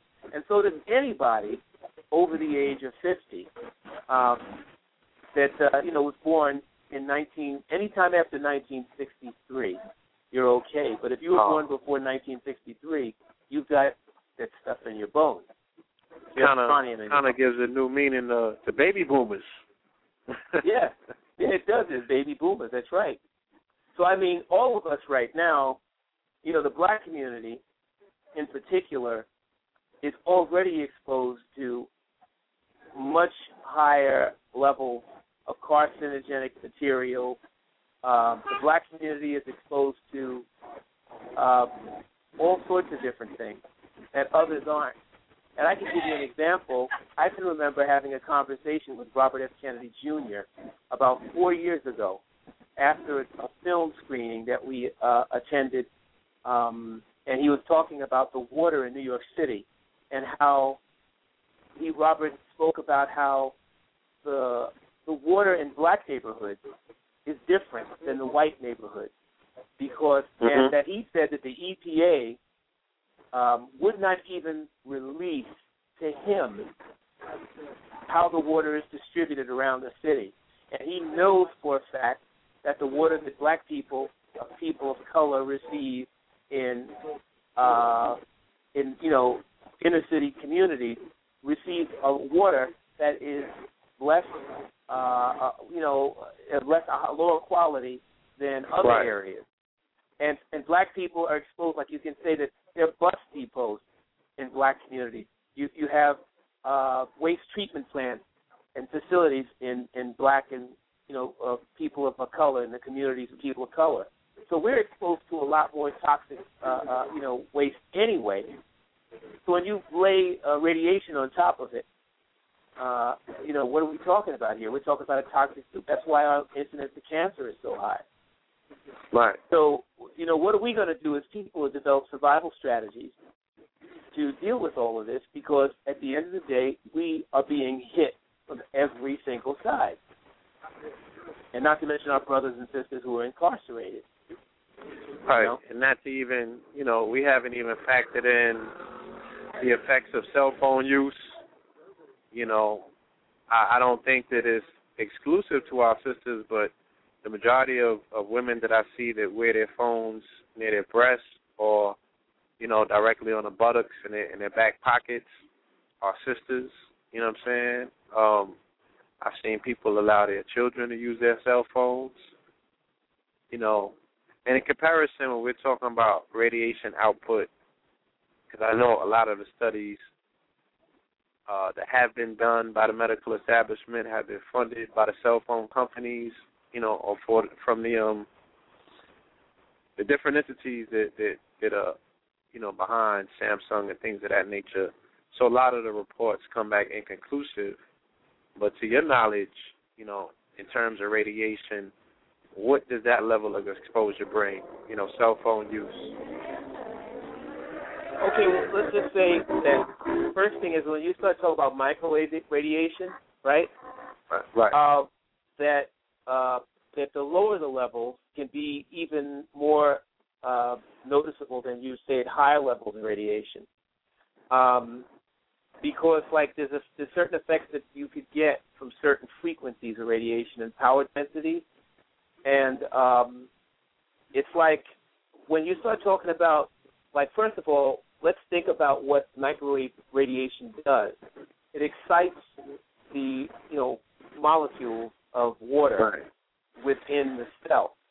So when you start talking about how the different frequencies of microwaves, I mean, I don't want to get like too technical, but if you see what it does to when you put popcorn in a microwave, and you see what it does to the popcorn, because it basically, the microwave attacks the moisture in the kernel, and it produces a heat enough to expand the kernel into a piece of popcorn. Those very same microwaves do the exact same thing to your cells at lower levels. So you can basically figure that when you start doing that when you start directing that type of energy into a cell, it's going to do damage to the cell. And there's all sorts of studies relative to, if there's anything I would tell your listeners, if you want to learn about the real deal about microwave radiation, you got to check out this book. Arthur Firstenberg, he wrote it. It's called Microwaving Our Planet. You got to check this book out, because this guy breaks down what microwaves do to pretty much everything everywhere. It talks about how microwaves affect blood. It talks about how microwaves affect tissue, and it talks about how we're bathing ourselves in microwaves of different wavelengths and frequencies. So, because when you just to put the statement on record, just because I don't have a microwave in my apartment doesn't mean that I'm not getting nuked from the microwave next door to me. You know what I'm saying? So microwaves still create this field of microwave emanating radiation that we're all affected by. And then you got the TVs, you know what I'm saying? Then you got the Wi-Fi. Right. But also this, like I said, remember what I've done before, that there's different ways that you deal with microwave radiation. It's not just like, the frequency of, like the wavelength, but it's also like in terms of the resonance of the wave, of the actual energy. Because within different frequency ranges of microwave energy, like the wavelength, there's different sizes. So when you start going up into like the different wavelengths of 900 megahertz, which is basically cycles per second, you start talking about the size of it also makes a difference, because it resonates in proximity to the size of your own body, and more radiation is absorbed that way. So if you have a wave that's as big as a head and it's hitting your head, then it's going to do more damage as opposed to something much smaller. You follow what I'm saying? Right. So like when you're talking about like kids, it's worse for kids than it is for adults, because children's heads are thinner, the skulls are thinner, so microwaves are going to penetrate their heads more easily. So, children's cells and the mitosis, when we start talking about the same thing for ionizing radiation, that the cells that children have, they replicate faster. So that slows down the replication of it slows down the mitosis, the process of mitosis in the cells of children. And when you start doing that, then you start doing DNA damage. When you start doing DNA damage, you start doing immune system damage. See? So when you start talking about another thing, like the kind of radiation that you get through cell phones, the pulse systems, that's bad, because that's different at a cellular level than waves that are continuous. It just goes on and on. So, and again, the one consistency that I had brought up at the beginning when we were talking about radiation dosage, even though microwave energy is different than ionizing radiation, but the effects of radiation are cumulative, okay? Right. So no matter what, the more you're exposed to it, the worse it's going to be. So we're talking about, like, people that are dosing themselves up all the time. I used to say to Russell Simmons, that when I remember when cell phones first came came out. You know, I mean, I'm older. I would presume I'm older, significantly older than most of your listeners. Right. But so I'm old enough to remember when cell phones came out. In fact, I used to have a huge cell phone. In fact, I still have my first cell phone. It's about as big as a brick. Right. And you know, I was kind of scared of it because I knew that, damn, you know, this thing must send out enough. It must have enough microwave energy in this to fry eggs, you know. And I'm sure it did. But I remember when cell phones first came out, and when they did, Mr. Russell, you know, it was like a novelty back in those days. You know, you had a cell phone, you were a big shot. Right. And you know, like I don't know, I don't remember what my cell phone bill was, but it was enormous when it first came out. But I remember when, you know, cell phones was a big deal, and then the flip phones came out, and Russell used to walk around with the cell phone plastered to his head, but he never took it off. That's all he was ever on. And I remember telling him once, you know, dude, when they get the cancer, when you get the cancer that you're going to get from that, when they do the X-rays, it's going to be in the shape of your flip phone. Wow. That cancer, the tumor you're going to get is going to be the same shape as your flip phone. I would like to have Russell's right hand, the right side of his brain. I'd like to get a CAT scan and to see what's going on up in there, because I'm telling you, I know that these cell phones produce. I'm sure that, you know, that they produce cancer or different tumors and such, because they're messing with the cells, and you're beaming all that microwave energy into your head. And, you know, believe me, that like what you said, you basically hit the nail right on the head when you spoke about the fact that the cell phone companies pay, you know, doctors and scientists to produce research, very much like what they call cigarette science.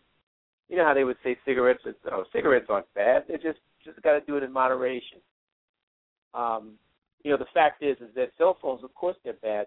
That's why you got to keep them away from your face. You got to use your headpieces, and you know, and if you have gonads that you want to protect, you don't want to put them in your pocket either too much. It's kind of funny when you think about it. I mean, you know, Bluetooth is also, you know, even though Bluetooth devices use infrared sometimes and radio frequency energy for the signal, but, you know, we can't get away from that radiation. We're bathing in it. It's like where I'm at right now, I'm bathing in it because I'm in a high building. The higher up you go, the more microwave you get you're absorbing. Right. So everybody, like right now, we're using I'm on Wi-Fi on my computer.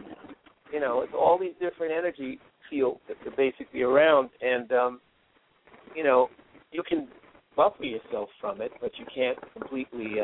Right. You know, the wires. Yes. People that use, you know, there's a device that is called a Faraday cage. You know, named after Sir Michael Faraday.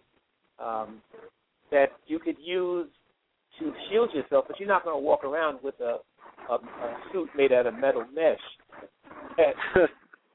Like, you know, I mean, you could wear copper and you could wear conductors that to some degree will absorb some of that energy. Yeah, some of it, right. Some of it, but it's not going to absorb all of it unless you just, like, walk around like a wireman from Jamaica and just wrap yourself in the wire. You know, I mean, if you're down for that, then that's I'm almost there. Nah. Man, you have to go a lot more. I mean, but you know, it's funny because it does make a difference. You're localizing the field. When you have like metal, you have a metal bracelet, you have a metal medallion. I got a lot of copper. Yeah, well, you have that. You pass through a field, you localize it.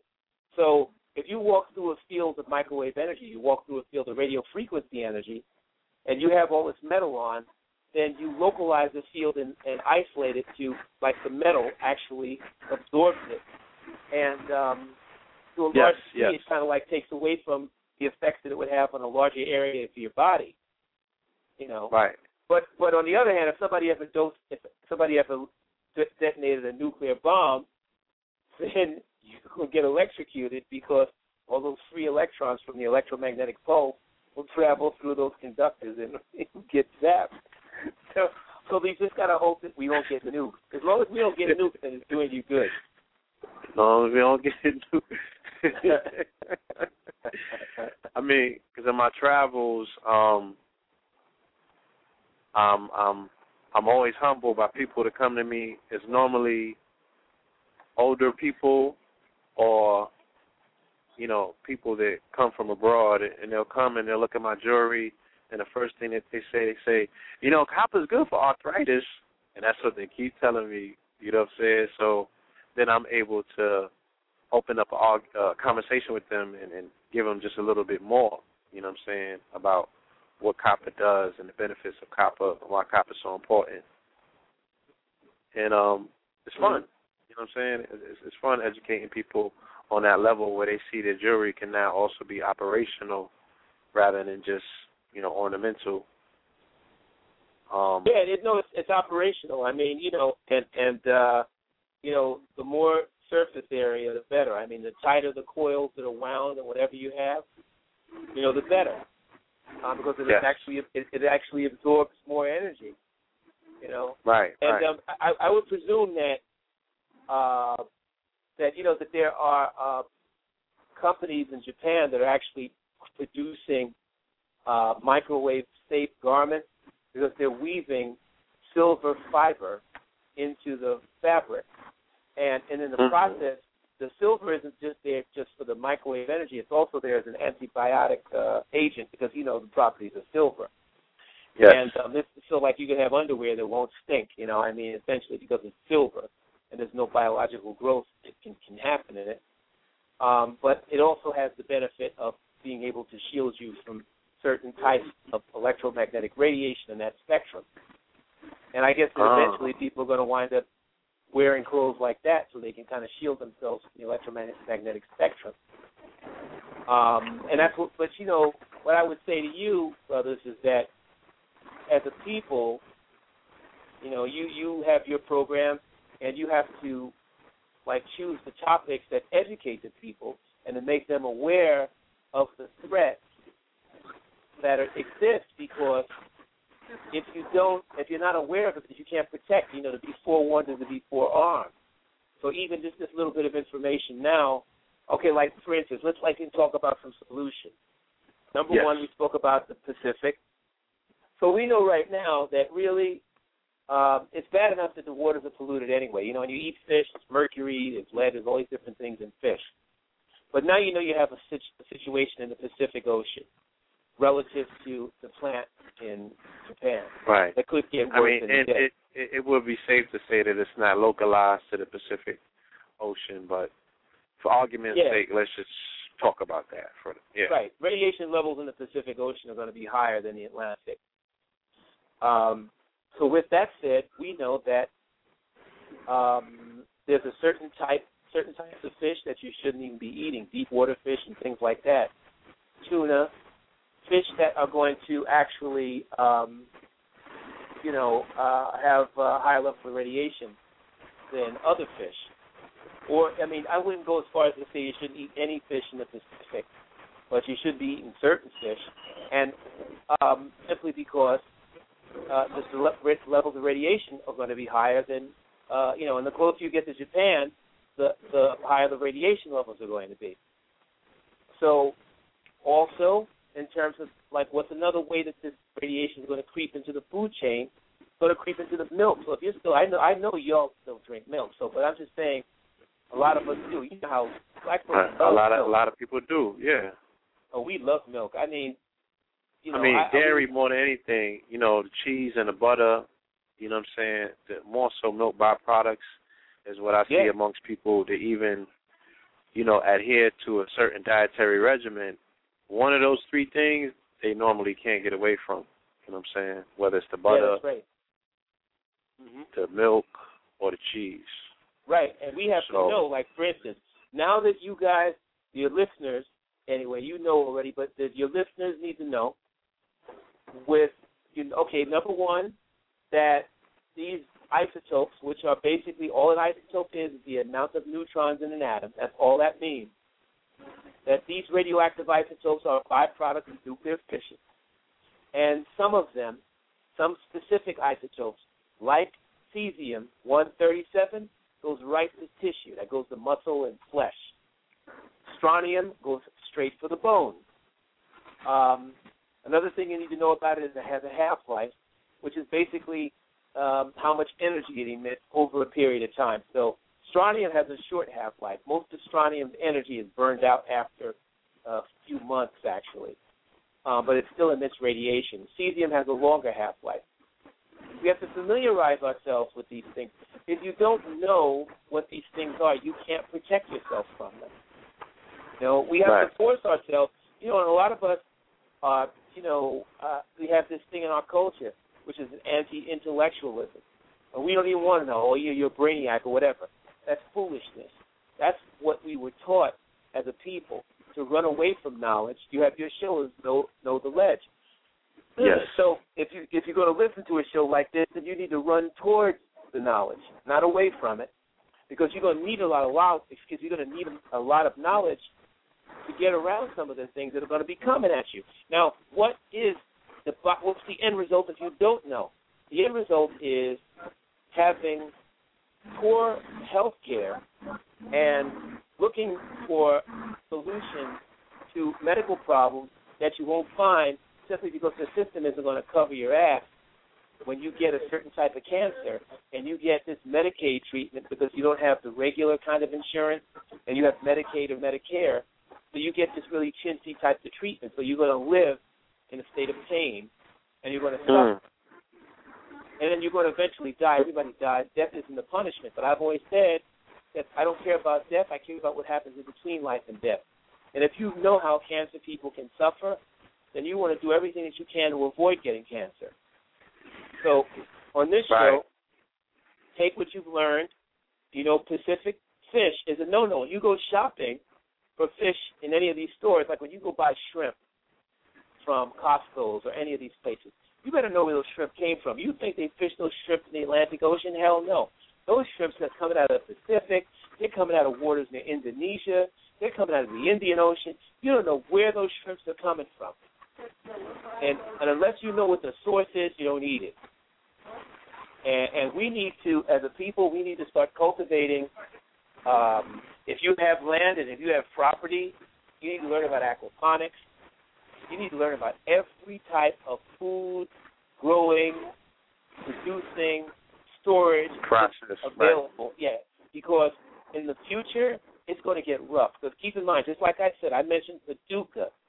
I consider it an assignment to all of you listening. If you're going to stay on listening to this show, I consider it an assignment for you to go to the website that I suggested to go to earlier, right? And look up Paducah, Kentucky. Look up what that actual mess is. Go and see for yourself just what we are literally living. Go to the EchoWatch website. Go to Countdown to Nuclear Ruin at Paducah. Go to these things. Research it for yourself. Recognize we have 104 power plants in this country, 65 of them are operational. We even have research plants. And the military has nuclear power plants that are classified. If any one of these melts down, we're going to have a nuclear disaster in the United States. Are you prepared to deal with the nuclear disaster if it occurs? Our community is already compromised as it is. So we have to take extra precautions so that our children do not suffer. Your children doesn't, your child doesn't suffer, and mine doesn't. This is coming from a first-hand account family of somebody who responds to disaster, who responds to tragedies, who was there for Sandy, and could tell you some very disheartening accounts and tales of where our people were at. You know what I'm saying? At our level of response and preparedness. I'm talking about you were there. Yeah, but you remember when I ran into you. Yeah. And your mother, and I'm coming back, and you saw me wasted, burned out. So you burned, brother, and it hurt me because I know what you put on the line. You know what I'm saying? And to see you at that level where you was like, look, I can only take but so much more of this. You know, that was a hit in the chest. But it's the because truth. I can't fathom or imagine the things that you saw when you went up into those projects in Coney Island. Man, like I told you, I saw a group of young, strong black men at one of the Red Hook projects, actually. No, excuse me, Coney Island. And I mean, you know, I rode my bike from the Bronx with 60 pounds of gear to deal with this. I saw strong young black men with a 80-something-year-old 100-pound sister who sat in the darkness for 5 or 6 hours simply because not one of these strong black men was willing to help her get back up to her apartment. And they stood out there and they watched her. And when I went over to her and asked her, "Sis, why are you in here in the dark like this?" And she said, "'Cause ain't nobody taking me upstairs." And I said to my, I'll be honest with your listeners. I went out and there was enough of them to jump me. And I went out there and went in on these cats. And I said, you know what? I wish I had a Kalashnikov, because if I did, I would cut the whole useless lot of you down. You're a waste of flesh. You're a waste of tissue. You sit up here and you let this sister sit here for 6 hours, and not one of you know what, has the decency to help this woman up the flight of stairs. I was done, man. I was through. And I think to add insult to injury, to watch these young white folks from Occupy Sandy grabbing bags and water and coming into these projects and taking the food. You see them in Red Hook. While we stood idly by and watched them do it. So if this is the mentality that we have in our community, then really what we have to do is we have to form pockets of survivors, because the majority of the community has chosen to lay down and die. And that's the reality. It is really no way to not say this. I can get on here and I can do a feel-good talk, but I'm not about that. You know that I'm not. Well, you laid it out. It's a deaf culture, you know what I'm saying? And that's where a lot of them, they're going to watch her for 6 hours and think nothing of it. You know, and we were talking about a lot of the effects earlier, you know, from different catastrophic situations that has hit us. We never factor in crack cocaine, you know what I'm saying, as biological warfare that took place in our communities. And a lot of what we are looking at is fallout from that, you know what I'm saying? Of course. A lot of these people are direct recipients, whether they were born from it, born in it, or participated in it, you know what I'm saying? And what type of energy does that bring when a person is dealing with that level of toxicity, you know? Of course it is. Of course. Of trading in a biological warfare. Hey, I say 40, and you know the COINTELPRO, when you think about what COINTELPRO did to us in that respect, you know? So we've had conditions that have produced, you know, we didn't just come like this. We were made into this. But even so, it's no excuse for the ones who know better to just stand idly by and watch this happen. You know, so I say this to you because when you get a disaster and conditions are exacerbated, you know, there's an old saying about what the Christ once said, where he said once about if when they were beating him or brutalizing him, if you do this when the trees are green and ripe with fruit, what would you do when they go bare? So in other words, if we act like this, you know, if we act like this when Target is open, Costco's is open, and Seatown and Fine Fair, and our checks are coming on the first of the month. Availability. We can get food stamps. We got jobs. If we act like this now, what would we do when the rug gets pulled out from underneath us? I saw it when I was down in New Orleans, when I went down to Katrina. You know, and I saw grown people that didn't even know how to dispose of a body. I saw grown people that didn't even know where to to put their fecal material. You know? Right.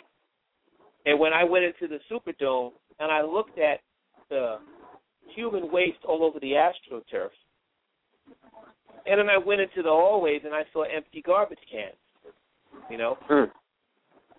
And I said, why are they defecating on the AstroTurf? And then they tell, because they ain't nowhere to go bathroom.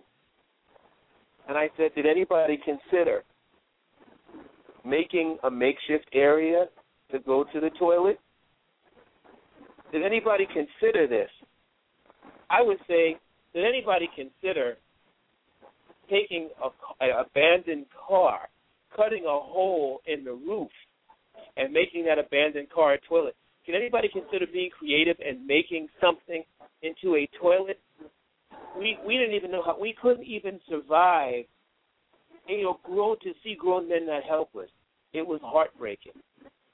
So I cannot imagine what would happen to us on a, which leads me to something else, which is why, over the past few years, we started this program, Ready Up America, in 2011, and I had a series of tragedies that I had to pull out of it.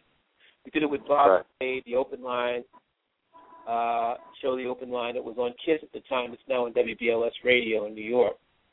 Yes. And, we wanted to set off something, and, I started it again, like several months ago, and I'm hoping that, I'm going to be doing a television special on this, and I'm hoping that the community, I don't know if the community will support an effort for itself. I don't know if we're at that point anymore. What we do get behind, like the Zimmermans, we'll get upset over Robert Zimmerman killing our brother Trayvon, which is a terrible thing, but we don't have the same amount of rage for the little baby that got shot. We're not proactive for ourselves. So I don't know if even we get a pass. Yeah, we get a pass. And I don't know if we're proactive enough to come together because, the black church kind of functions with the black church onto itself. So each church is a separate entity onto itself, I've heard that they've taken $400 billion out of the black community over the past, I think, 20 years or 30 years or so. Right. But yet and still, brothers, we don't have one black hospital. Not one black-owned hospital in the United States. But not one. That's crazy. That's crazy, but it's the truth. So if that's the case, what does it tell you? It tells you that, we're not proactive. Something ain't right. Something ain't right. The people that would have done it are the ones that were incarcerated. The revolutionaries, the activists, the people that would have made the difference in the community were neutralized by the federal government. We know this with COINTELPRO. That's what it was for. The destruction of that element within the black community that can uplift and raise it. But, I leave it to you young brothers that have to clean up the foolishness of the damage that was done by this, what they call, my brother Ernie Panicali, the hip-hop photographer, calls shit hop, which is basically this version of hip-hop that has contaminated the minds of so many of our younger people. It has nothing to do shout out with to the Ernie. message. Yes. Huh? Yeah, shout out to brother Ernie. Shout out to Ernie. Yes. Yeah. Soldier, frontline. Yeah, frontline who's seen it all, and the thing is that it's contaminated the minds of the younger people. Yes, and and it's led us astray to a point where, it's an abyss. It's led us to an abyss. We're not coming back from this abyss unless people like yourselves, kind of function. And you need to draw people to know the Ledge Radio and to form a Know the Ledge Society or something. And, we're working on it, brother. Yes. That's what you have to do because you need numbers. You got to have the numbers to come together that are all like-minded to say enough. Because if we don't do that, because right now the way we are with what I tell you, listen, I could go on for days and tell you things that the Rand Corporation and Brookings Institute and Cato and Boyd Hamilton and all these different think tanks work on, because the government pays these think tanks to deal with the problems that the government has produced so that they can develop solutions for themselves. Listen, there's a company that I want you to look at online called Radius Engineering. Look them up. Look at the shelters that they're building all over the country.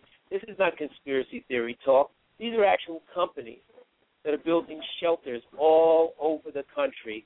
Some shelters can house several hundred people. Some shelters can house 1,000 people. What are these shelters for? Why is the government buying stockpiles of emergency food? Why is the government buying all these water tanks?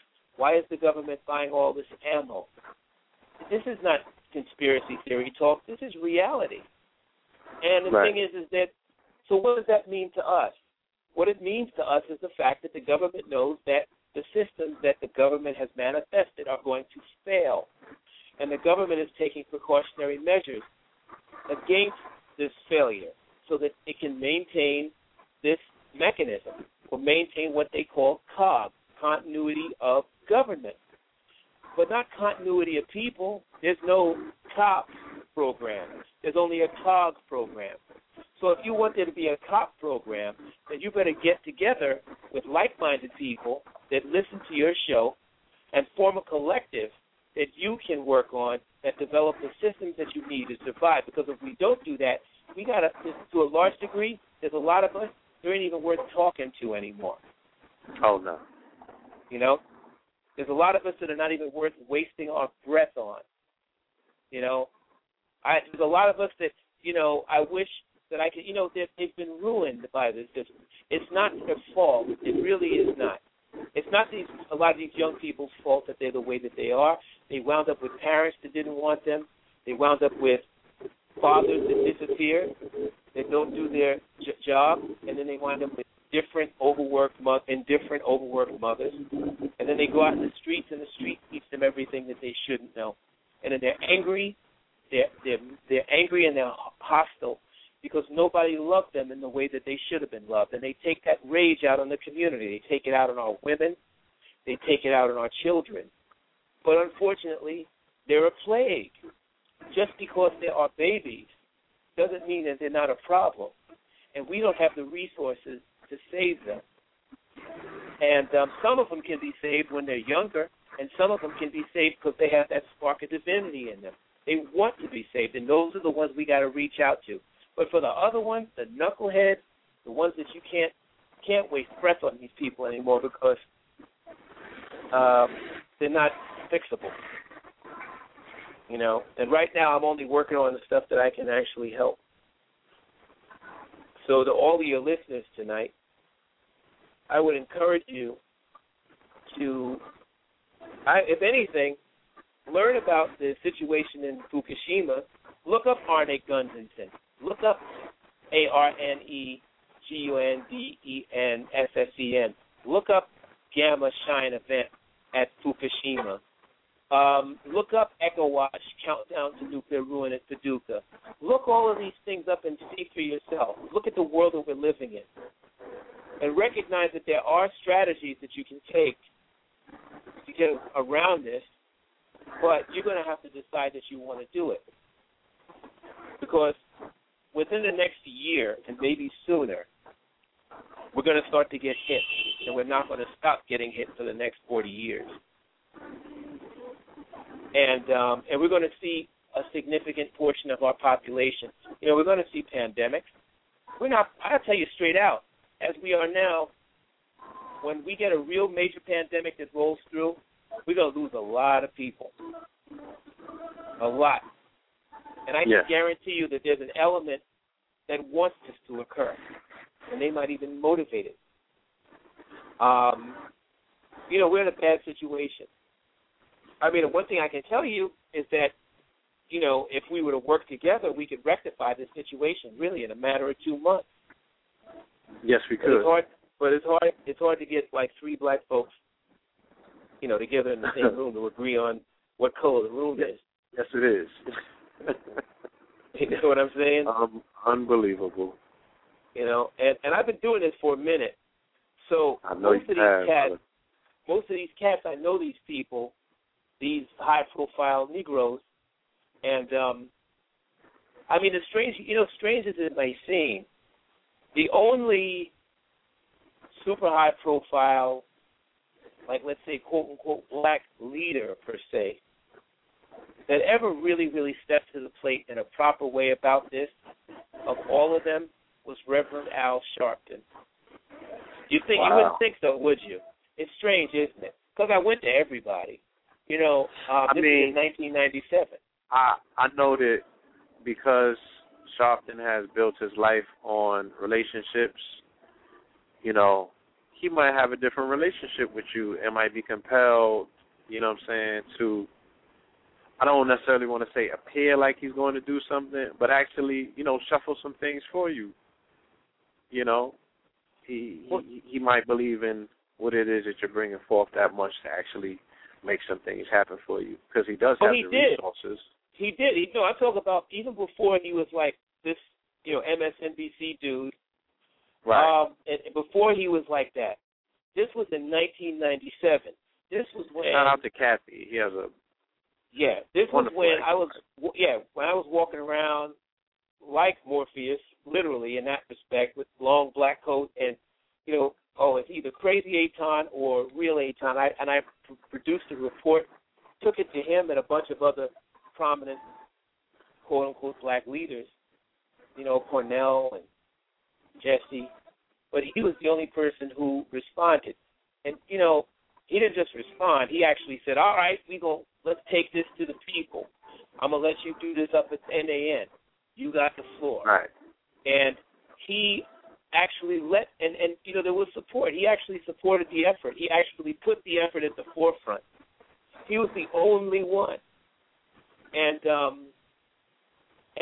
still, despite his problems and despite his proclivities, he still is.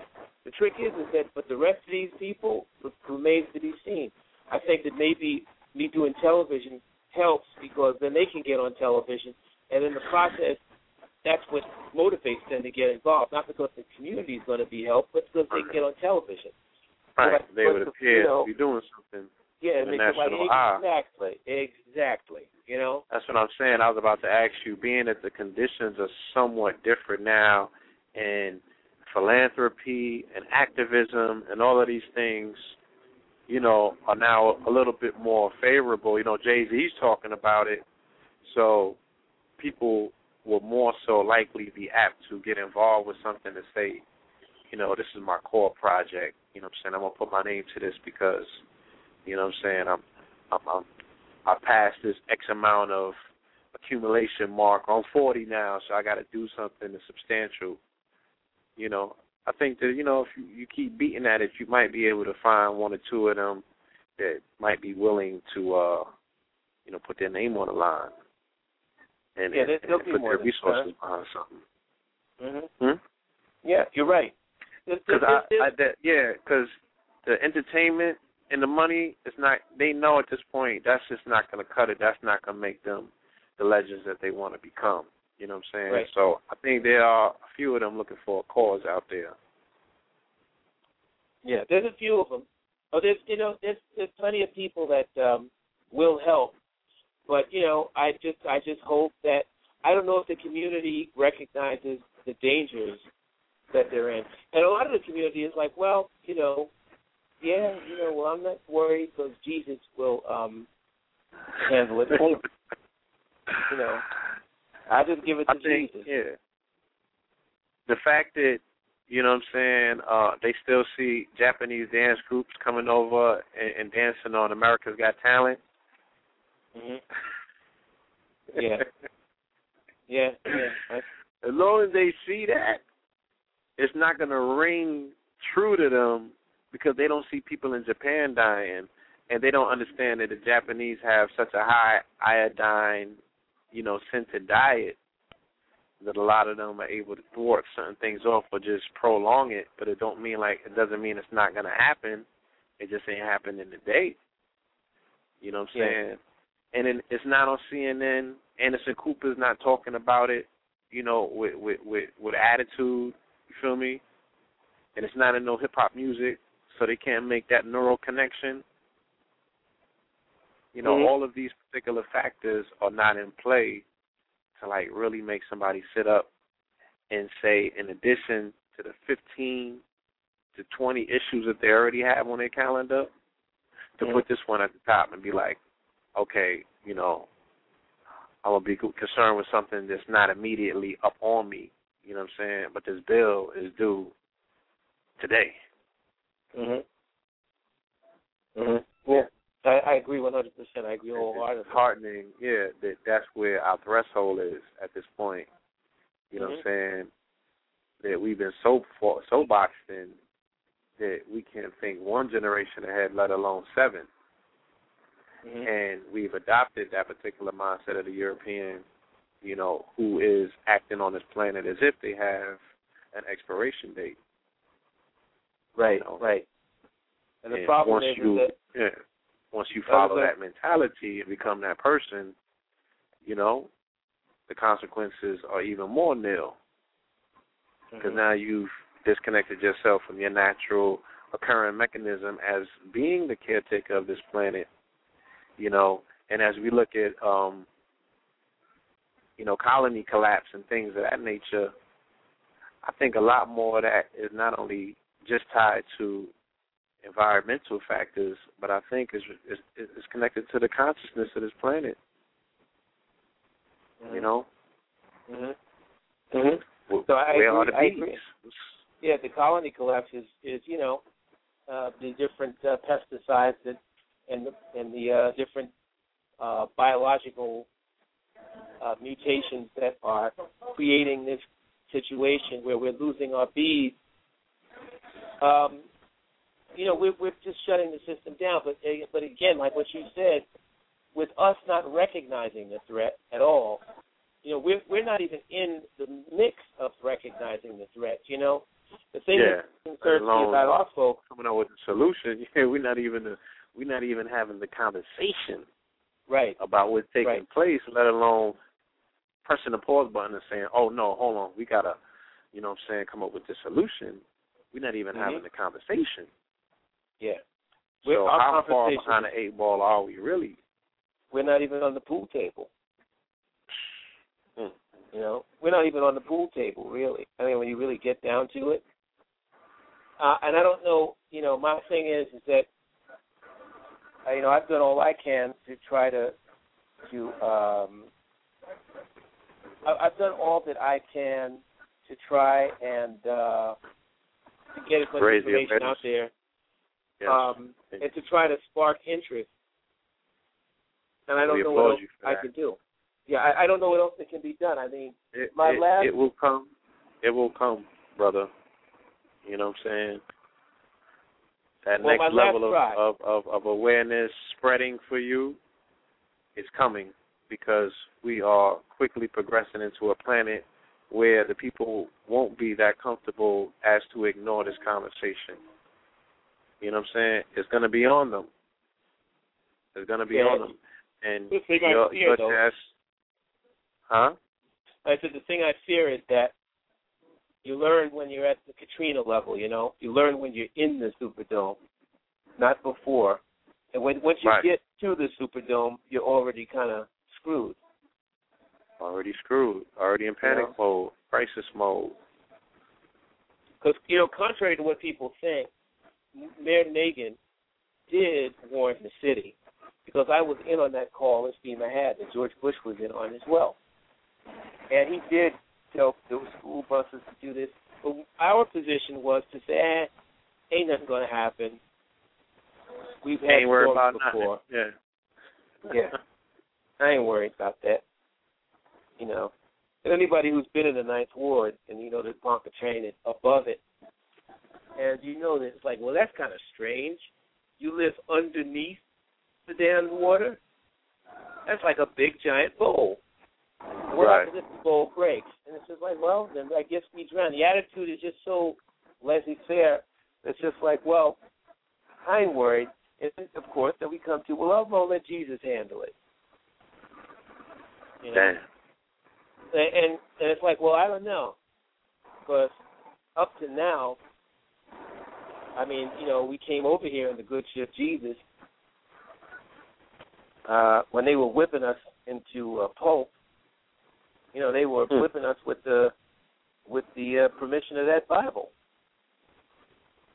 So from my perspective, given the fact that for 400 years of bondage, and once Jesus was forced down our throats, when you really think about this Jesus that we think is going to take care of us, you really got to be realistic about it and say, well, I don't know how much that Jesus took care of us. Maybe Jesus did take care of us to keep the Europeans from killing us all like they were doing the Jews, Right. But I don't know, man. I just think that if your defense mechanism isn't a deity, then and that's your principal defense mechanism, as opposed to doing it for yourself, and I think you got a lot of problems.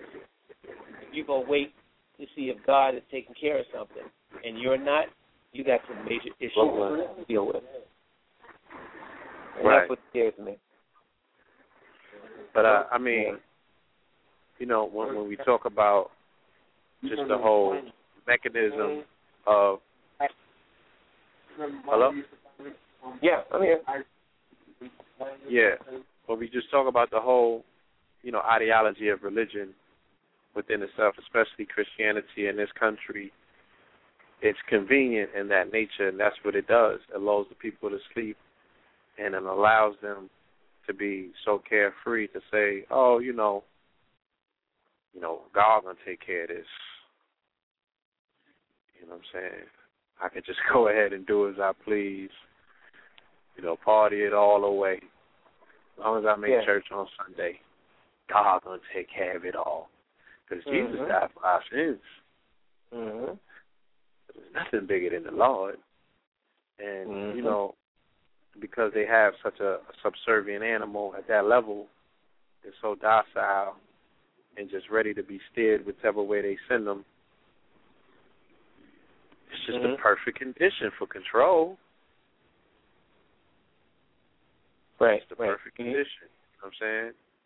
So you would have a situation like this. I don't think there's no other country on the planet that something like what Obama was trying to do can take place without people tearing the fence down on 6000 Pennsylvania and dragging that Negro out by his ears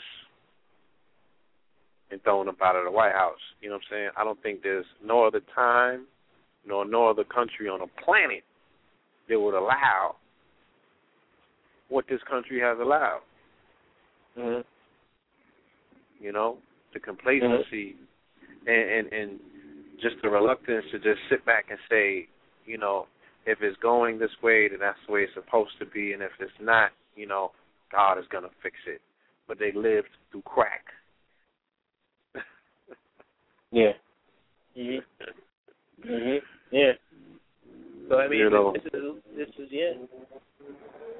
it's like, we have, I don't know, we got a lot of work to do. I mean, but I'm looking at this like the unthinkable Molly Brown, who was a Titanic survivor.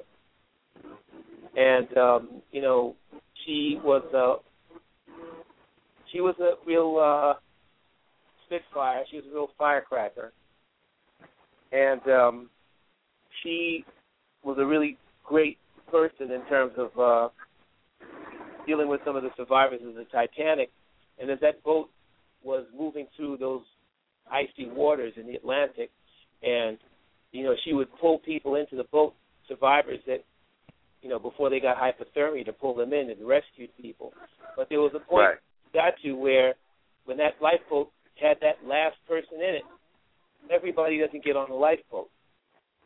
Yes. She had to move that lifeboat out of the field. She had to give a command to that lifeboat to get away, because the rest of the people will drag it down, and it will kill the people in the lifeboat, because they're so desperate to live that they'll do anything to get in this lifeboat, but they'll sink this lifeboat. And in the process, that'll kill everybody on the lifeboat, and that means nothing. So she was like, we got to get out of here. So, I feel the same way. Everybody's not going to make the lifeboat. We're not. It's not for everybody to do. Everybody isn't supposed to survive. Everybody isn't supposed to make it through this. And our community is no exception to any rule. There are going to be problems that we're going to face within the near future, and everybody isn't supposed to get out of it. But at the very least, what we can do is to form collective where we know that there are like-minded people who are willing to do the things that are necessary that can help them get out of it. You know? And that's what I'm saying that we, or, you know, more like you guys need to do with your vehicle and your listeners, you know? Well, I mean, that's basically it. I don't mean to sound grim, but I'm just telling it like it is. Not at all, brother. You know what I'm saying? I definitely pose you forth so you can do exactly that. You tell it like it is.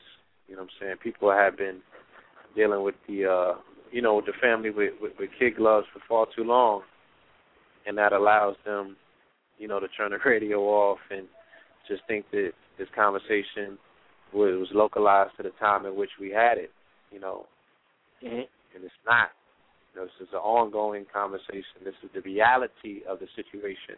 Whether you tune it out or not, it's still here. Yeah, it is. It is the reality, and it's a harsh reality. For the family that are amongst us that are the proactive ones, though, can you steer them towards something that's more solution-based? You have a website. You have an upcoming seminar I saw. Is there something more that you can give the ones that do want to respond, a little bit more, quote-unquote, light at the tunnel? Well, what I have in on September the 26th, I have a seminar that I'm doing with an organization called Evolver. And if you go to evolver.net, it's called the Evolver Learning Lab. And one of the things is that, at the Evolver Learning Lab, it's an interactive way. It's a different way to actually do these classes. And I've done it once before with Evolver. And it allows for me to do a class without trying to balance people's schedules or having, the problem of getting presentations together, and actually do these sessions live on the internet. So if your listeners go to evolver.net, then they can go and they can register on the 26th of September, and I'll be doing a class. It's like but once again, I'm going into the life defense aspect more because that some of the things that I need to do now are far more broad than the preparedness. And Evolver, the great thing about Evolver is that it's a community, it's a collective consciousness community. It's just like what you're doing, the same tip. A friend of mine named Daniel Pinchbeck, who's an author, he kind of created it for people who want to deal with cosmic consciousness. And there's really no point in having cosmic consciousness and not being ready to deal with disasters. It's nice to be like a guru, but at the same time, a guru's got to eat. Well, some of them do anyway. Right. Most of them do. I don't want to cut anybody off. Sorry, but we do have the 11:11 meditation. That's a great segue. We're talking about cosmic consciousness. So we're going to go into the 11:11, and we will be right back. All right? Okay. All right. Yes.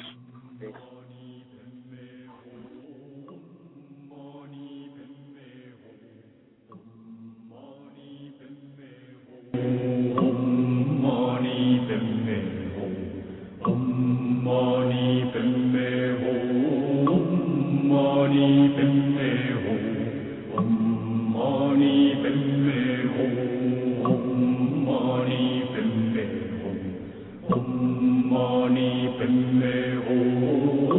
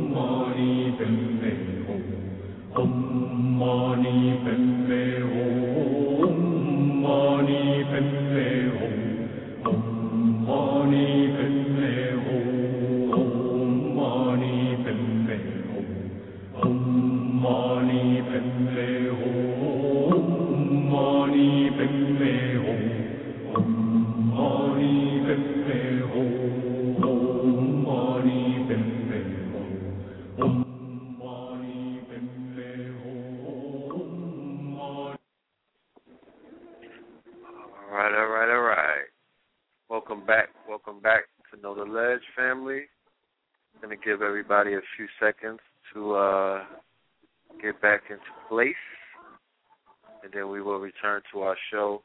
Brother Aton, are you with us? I'm still here. Mm-hmm. All right, awesome.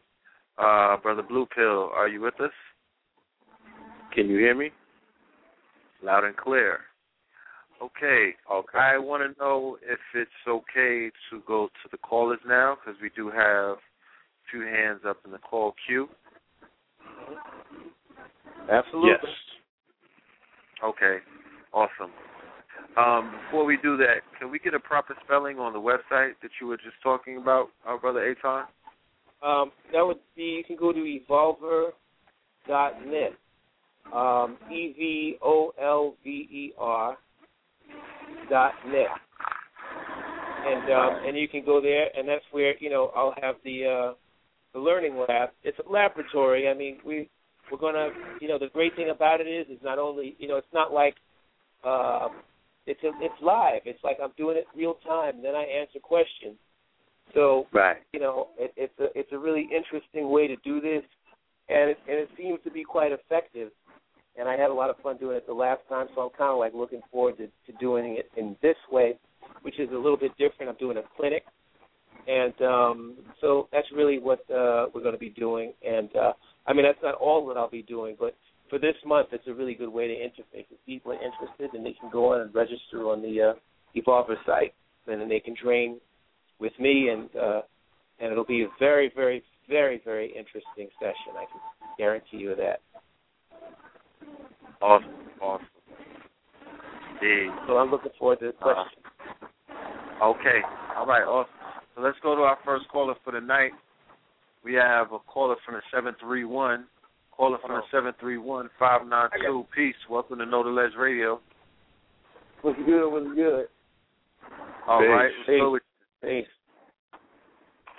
My name is Rodney Harrell, and I had a question about the, I know you were talking about Paducah, Kentucky, and a certain plant that was having uranium. I wanted to know the name of that plant because I'm like 45 minutes away from Paducah, Kentucky. Oh, really? Yeah. Wow. Like 45 minutes away. And it kind of shocked me. I wasn't going to listen to the show, but, I mean, like, I know Blue Pill posted something up yesterday about the Law 44. I was like, man, I got to get back on this stuff because I really wanted to know more about it. I've been, getting into other things and been falling back on information that I really need to be into, So I just got on the radio today, and I just heard about that. And then when you said Paducah, Kentucky, it kind of drew me in. I had a whole bunch of other stuff that was going on in the background, and I really didn't catch it. But I really wanted to get more information about that. Wow, that's rough. I mean, I guess the worst part. Well, the first thing is that a lot of people call it Atomic City there. But really it's just a gaseous diffusion plant at Paducah, Kentucky. And what I can tell you is that, I mean, in a nutshell, not to go over the whole thing, but this is a plant that uranium was purified for a long time, and it's being phased out by the government, the Department of Energy. They're getting ready they're shutting it down. It actually was shut down on May the 31st. And what they don't know is that since it's no longer going to be making dealing with highly enriched uranium, once they turn off all the power and the main power to what they call a thing in the plant that purifies the uranium, which is called a diffusion cascade, when you shut off the power, that the gas that the uranium is embedded in, it's called uranium hexafluoride, that's in all these pipes and processing equipment will get hard, it'll crystallize. And so what happens is that as it crystallizes, it hardens.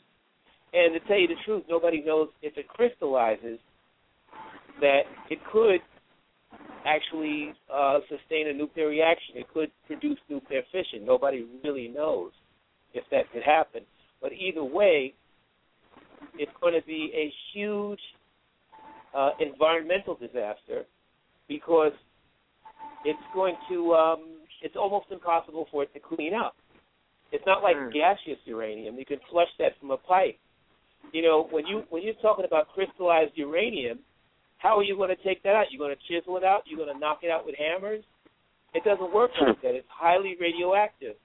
So when you start producing crystallized uranium, and you have mass formations of crystallized uranium inside of a network of pipes that measure thousands of miles, so the technology inside the plant is outmoded. It's kind of an apocalypse waiting to happen for that region. Wow. So, there's really nothing that can be done unless the government doesn't have the money to deal with it. And it's just a mess, man. It's a mess. All I can tell you is make sure that you have really good escape plans for that area in place. Wow. That's. Well, not to mention the fact that your groundwater is probably very, very radioactive in terms of groundwater. I'd like to measure radiation levels in your aquifers simply because I don't know if you're probably drinking well water from that area and what have you that's coming from an aquifer. And you know that that those plants or a plant that large and it's been there for so long that, the aquifers in that area are contaminated. I don't know what the cancer rates are in that area, but I'm sure that they're probably higher than other areas because of what's surrounding. Yeah, it's very high. Yes, I would think so. So, I mean, all I can tell you, brother, is just stay strong, stay informed, and make sure that you have a really good escape route plan. Yeah. So if something ever goes down with that place, you need to get out of there quick. You had a website that the brother could go to, right? Hold on. Let me grab a pen real quick so I can write down this website. Okay.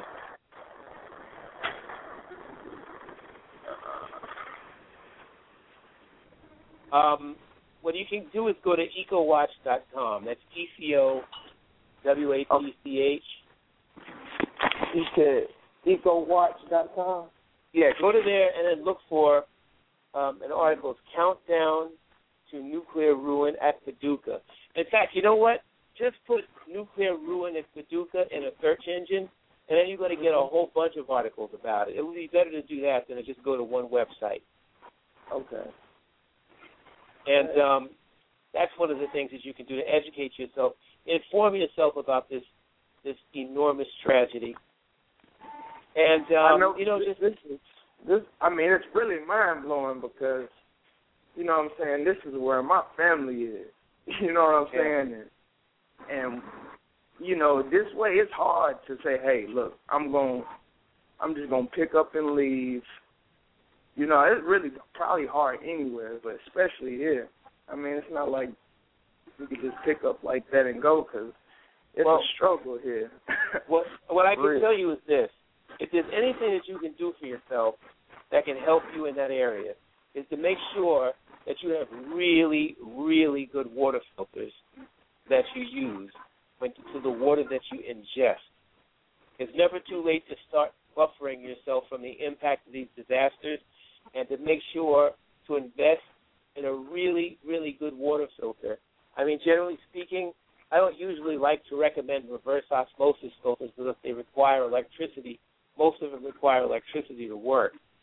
But if you have a really good glass ceramic filter that can filter out contaminants, that's a start. Also, the activated charcoal, that'll help and that'll absorb a lot more.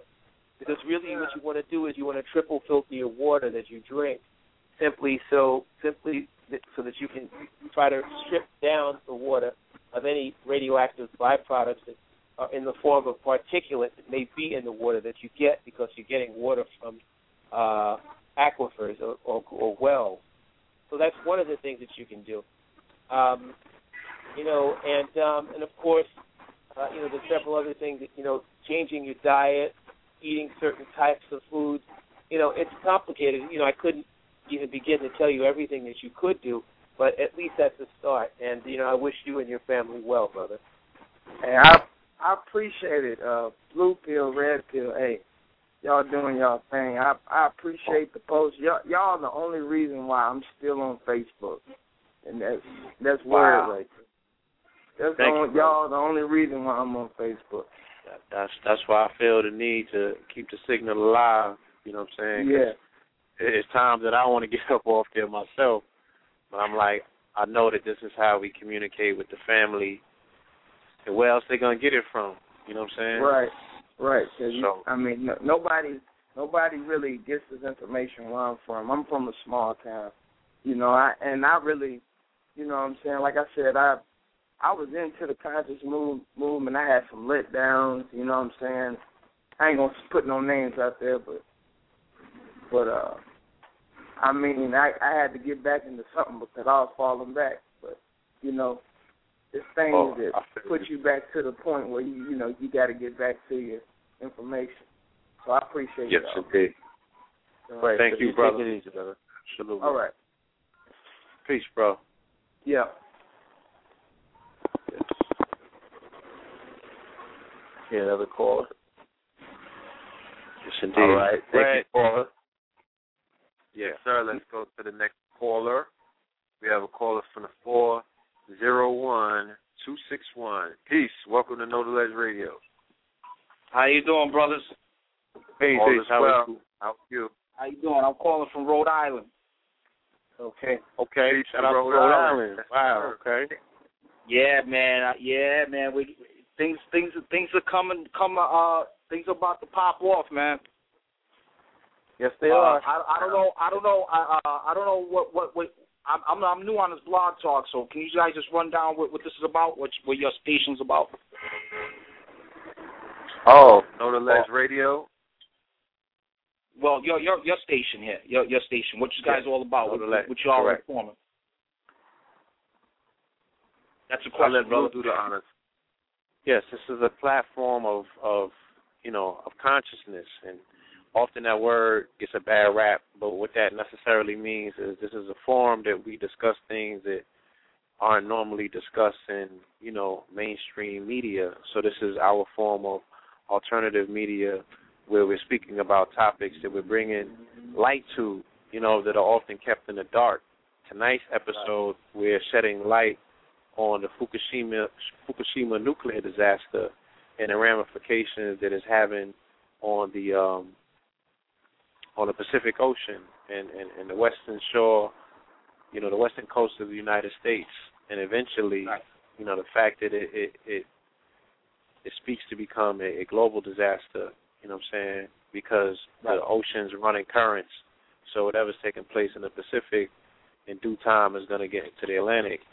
And also, all of that is, all of the water goes through the condensation cycles, so it becomes the air, it becomes cloud, it becomes the rain. All of this is going to affect the food supply.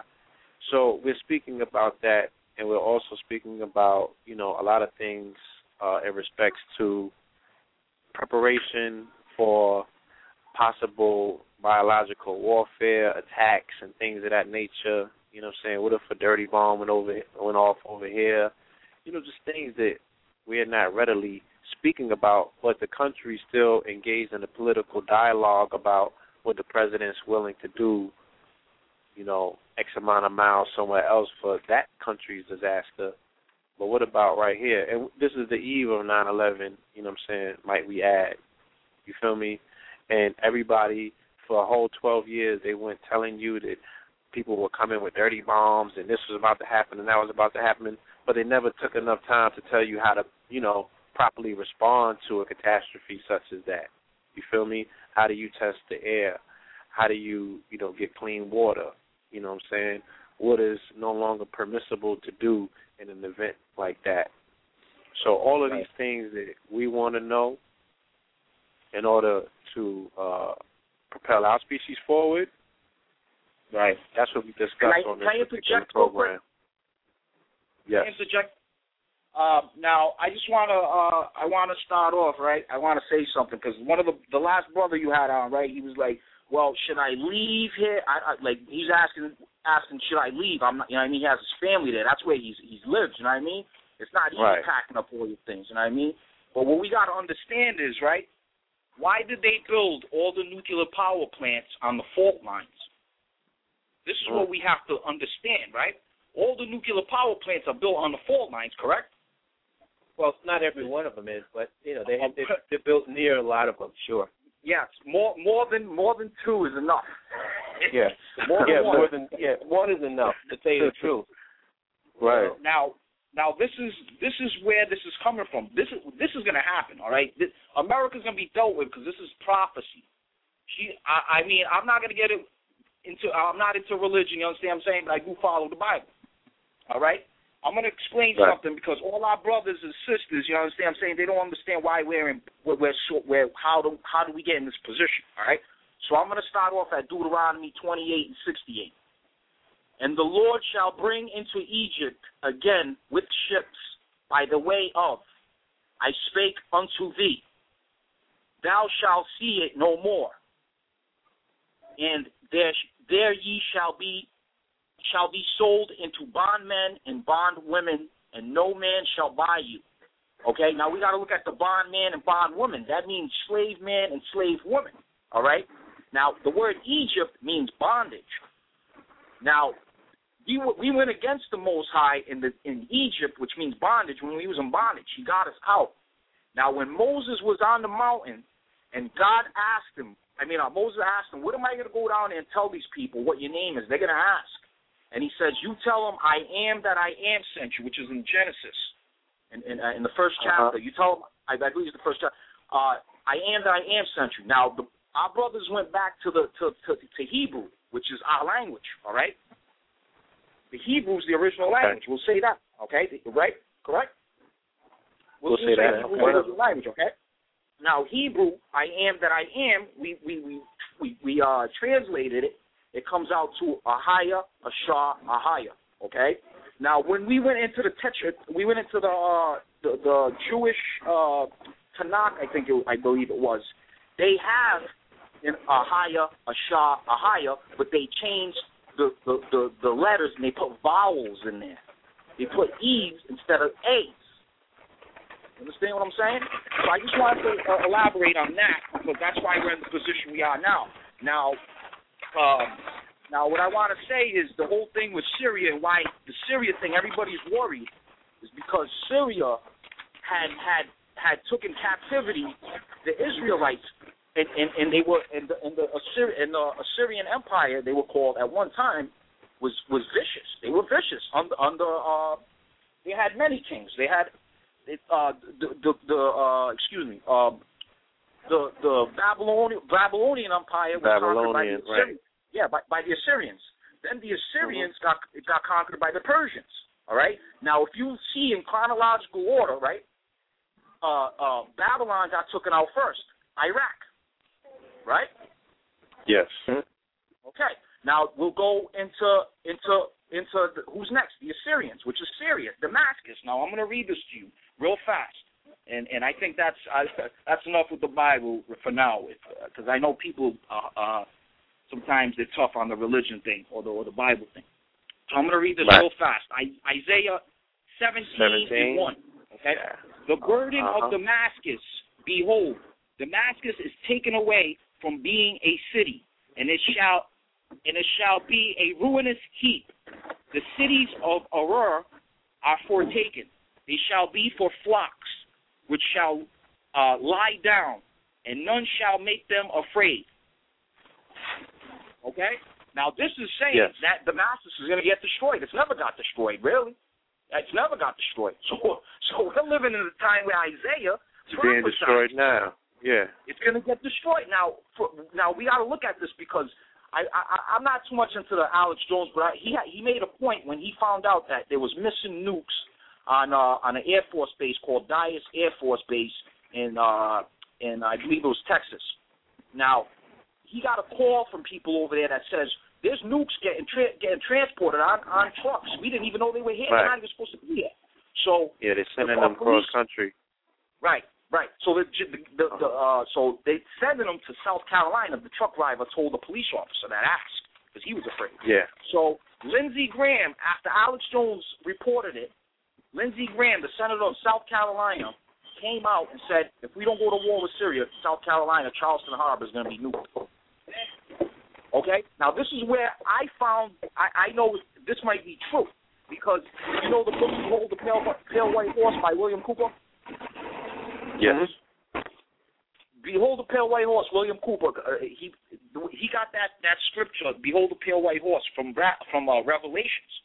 All right? Right. He got it from Revelations. Behold the Pale White Horse, because the rider is death. And we know the rider is death is Christ when he comes down, because he's going to deal with the evil on this earth, especially the Rome, because the Roman Empire, the daughter of Babylon. Right. So there's a lot. I'm coming into the truth, man, so bear with me here. I got a lot going on. I'm doing this all by myself, brother. You know what I mean? I feel you, brother. We're here for you, man. We gotta get out of this place we're in, because this is the whore of Babylon, and the reason why the Most High called it the whore of Babylon is because she slept with everybody. She slept with the Chinese. She slept with the Edomites, the white people. She slept with the blacks. She slept with everybody. When the Most High, when Noah came off the ship, it was him and his 3 sons, and they populated the earth. And when Ham, Shem, and Japheth was around, they went to their respected areas. The Asians are the Japheths, with the Japanese or whatever you may call it. They're in their respected locations. Okay, we went to our respected locations, which was Israel, the black man. The Hamites went to Ethiopia. Okay, which we know Ethiopia was like half of Africa at one time. Okay. Now we have to find out who we are as a people. All right. Now what happened was we came out of Shem. We didn't come out of Ham. Okay. And if you got anybody that wants to try to prove me wrong on that, my email, I'm gonna put my email address out there. It's AA. Yeah, because that conversation is gonna spawn into a whole bunch of other things. And we do have other callers on the phone. I could prove it. No, I'm not casting any doubt on that. Right. I'm just saying that. Yeah, I'll get a lot of. That's another topic on another show. But yeah, do leave your email. Because I'm sure that somebody might want to holler at you. You know what I'm saying, to get some further information on that. So please. All right, brother. Thank you. AABIGUPS@gmail.com. And I just wanted to say that the brother also, when I just got off, he said that, did he say he was, if I'm not mistaken, did he say that he was he was doing the Christ thing or something? He said he was doing the church thing. Did he say that? And then he got away from it. I just mentioned it as a defense mechanism. That, no, not you, brother. Not you, brother. The brother that got off the phone, the caller. Oh, the brother from Kentucky? Yeah, I think he said he fell back into some things. I don't remember if he said the church or not. But we gotta get out. Excuse me, but we gotta get out of this. We gotta get out of this whore of Babylon, because all these nukes that are around us, they're here for a reason. All right. Now the reason why this is happening is because the Most High is mad at us, the black man. Okay, we could call ourselves Israelite, whatever, Hebrew. He's mad at us. Because what happened when I read the Deuteronomy 28 and 68, and he says, until this day right here, Isaiah seen it. Isaiah was a prophet. Okay, we know that all these books. We know Catholicism came from the Bible, came from the Hebrews. We know Muhammad in 600 A.D. He was a camel driver. He interrogated the Hebrews on their religion. That's how he came back and brought all his knowings. He didn't know how to read or write. He was illiterate. How did he get all his information? He went to the Christians. He interrogated them, but he interrogated the Hebrews more because he knew the Hebrews was the link to the Most High. Now we know brother, that. What I'm saying is that, and I don't want to cut your wisdom. Like I said, this would be wonderful in its own program. We need to do a show on theology at some point anyway. But what I'm saying is that, are you saying that the solution to what we're discussing in regards to the peril that's at hand is that we have a mass migration from the continent of the Americas? Yes, exactly. Because where are we going to go? There's nuclear bombs all around us. Where are we going to go? So where are we going to go? Exactly. We have to go somewhere where there's hardly any, and we got to find where that place is. You understand what I'm saying? We got to get away from these things. And if we stay here, people are partying like it's 1999. If you remember, brothers, right? In 1999. Oh, yes, they are. Right. Yeah, right. Before 2000. Oh, yes, they are. Yep. Before 2000, everybody was partying like they was worried. They saw they was partying, so nothing happened. Then 2012, nothing happened. So now people are gonna be like, nothing happened 2012, so whatever. You understand what I'm saying? So listen, man. Satan ain't stupid. He knows all of God's plans, but the only plan he don't know is when Christ is gonna come back. That's why he's watching out for us brothers and sisters and listening to find out when is he going to come back. But we don't even know, because we know he's going to come like a thief in the night. Okay, brother, I just want to leave y'all with that. And again, my name is Milton. I'm calling out of Rhode Island. Well, shout out to Rhode Island. You know what I'm saying? And I know you definitely got some reactors around you. You know what I'm saying? But brother, they're following philosophies, hypotheses, science, and all that. We need to go back and find out the plan in the Bible like Noah did. Noah took heed to God's commandments before the flood, and he was the only one. And thank God he did it. He was a black man. Now, somebody asked me, did the flood happen or didn't it? Okay? So I left my email, brother. I appreciate you guys have a strong show, man. The other brother there, I want him to speak too. I'm sorry, I just have to get this out because he was speaking some powerful things, man. He said he was at the Superdome. Is that correct, brother? Yeah, Aton, it was right. Yeah.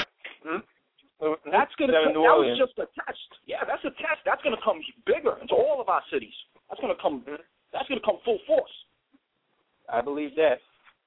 That's gonna come full. And you know what? People that are listening to all this hip hop and everything. Yeah, I'm still listening to my Jay-Z. You know what? Jay-Z's name's Jehovah. We know that Jehovah goes back to Babylon.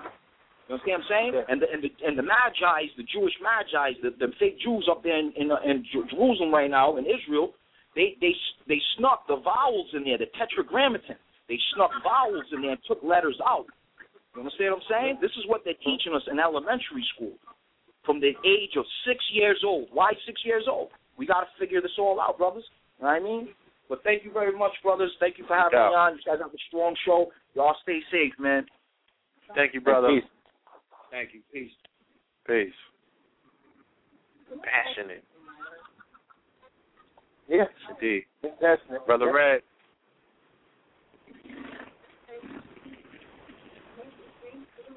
Hello? Yeah, Brother Red Pill.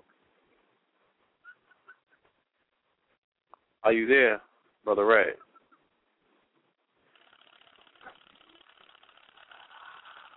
I'm not logged into the back to the internet. I gotta wait for this brother to reappear. You wound up logging out? Huh? Hello? Locked out?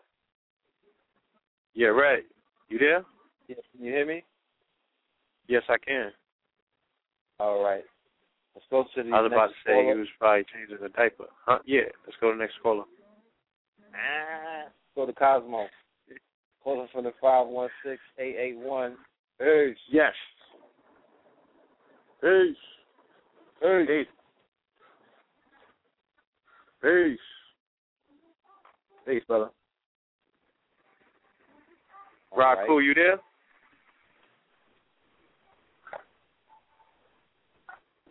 I'm here. Yeah, I'm here, Lord. Peace, Lord. Peace, Mr. Science, man. What's good with you, brother? How are you? I'm fine, Lord. I just, was able to call in, so I missed everything, man. But I pressed one because I heard the brother talking about the flood. He said, did it happen or not? I can point to a deluge, and we can date it back to the age of cancer, like 9,560 BC. But to say that Noah from the Bible is the first Noah or is the identifiable historic Noah, is a matter of opinion because there's no date given to it in the Bible. But you find him as the God Nu in ancient Egypt who saved his family and his livestock from the Nile flood. They flooded for 40 days. They flooded for 40 days. Might have been even 44 days. Okay. Okay, but they flooded for 40 days, and it took 130 days to subside, and it spreads for 90 cubits on both sides, which is like 270 feet or yards or whatever. I don't know the math precision on what a cubit is, but it describes what happens on the banks of the Nile River and has happened since time immemorial, at that place. And the same with the other characters in the Bible, Moses, Jesus, Christ,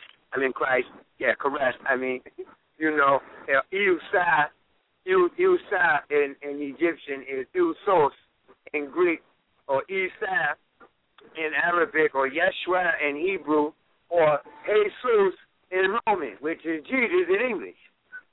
So Moses comes from Mashu. So when I heard him say that, he just sparked me to think about that. And in terms of his historic significance or how actually historical it is, I would say that we can measure the ages and look at the cultures that have come to it to this day from those ages and see what the culture was like in the age of Taurus, when the bull was revered universally. You got the Maasai and the Hindus, and they're remnants of that. But if you look at ancient Egypt, you see Amun, the god with the lamb, with the ram. This is the coming of Aries, and the whole motion of the sacrifice going from the bull, from the worship of the bull, to the sacrifice of the lamb, putting the blood of the lamb over the door. All of this is astrologics. So when I think So when I think about that, it is by astrologists that we can determine whether there was floods. We have evidence of there being on water, by great bodies of water, where there are now land masses.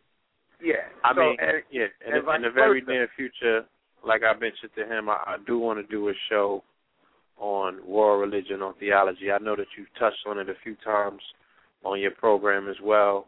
Plus, shout out to Cosmo Physics Radio. I saw that you had the brother back, Lord Strayhorn. Yeah. You know what I'm saying? And I hope you're going to put that cosmological, numerological program out as a box set, all 3 of them episodes. Did you hear the brother Julian Nettles Bay on the show? Yeah.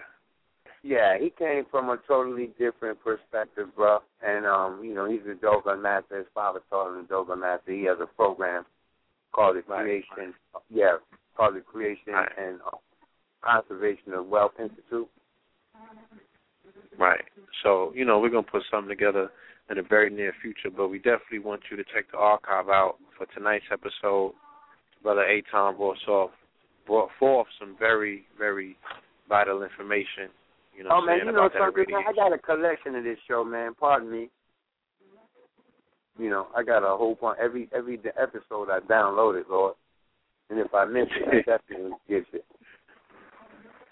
Indeed. If I miss it, I definitely get it. All right. Indeed. Well, I'm actually in transit right now, Lord, in Northeast Washington, D.C. And I'm arriving to my residence. So I would like to go back into listening mode until I'm able to vacate the vehicle that I'm in and all that. No doubt, brother. Okay, because I'm traveling. All right. Yeah, peace, appreciate Lord. You, bro. Peace, and I'm going to reach out soon. All right. Peace. Now let's. Indeed. Red.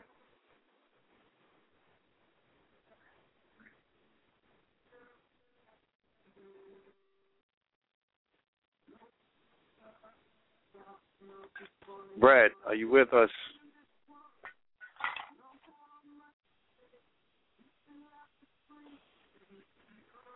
The video. Okay. While the brother gets it together. We have 10 minutes remaining to the live broadcast, family. Okay,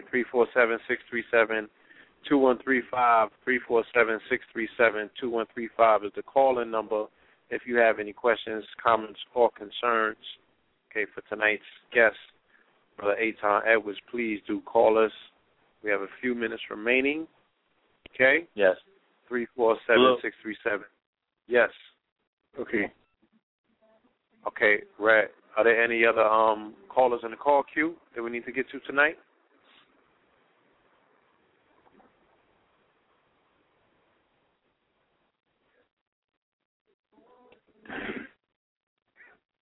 Red Pill, I can't hear you. Unmute your phone.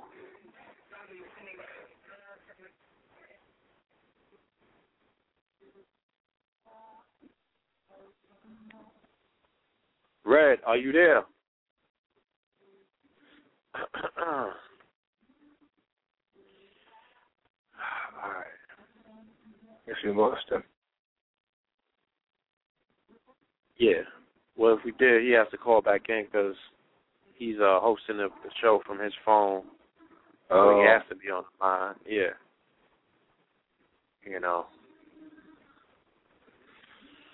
Yes, but as always, as I was beginning to do, we want to thank you for your hard work and your dedication. Like I said, I've not only have I witnessed it firsthand, but I've also been the recipient of several preparation courses offered by you and King Simon. So, I do know that this is things that we can benefit from directly. And the information that one person can harness is not only vital for that one person, but they can utilize that to save, their family's life in the event of, a disaster or something else that they can now galvanize their community and be the Noah of their community, you know what I'm saying, in the event that something goes down, and they have that level of training and preparation and the ability to be calm in a situation like that, which is so vital, you know what I'm saying? Mm-hmm. That ability to be firm, that you have the knowledge in order to deal with these things, allow you to be calm, and it calms other people down, you know what I'm saying, especially the women and the children. Mm-hmm. And that's vital, you know, it's vital during times of emergency because that can disrupt an entire operation. So that firmness, you know, that assuredness comes from preparation. It comes from, you know, actually being in the know.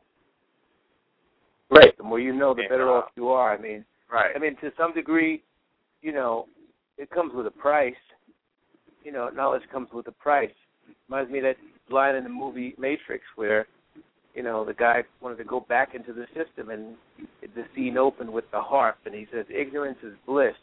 You know, to a large degree, that's true. A lot of cases, you can live your life like nothing is ever going to happen, and hope that it doesn't.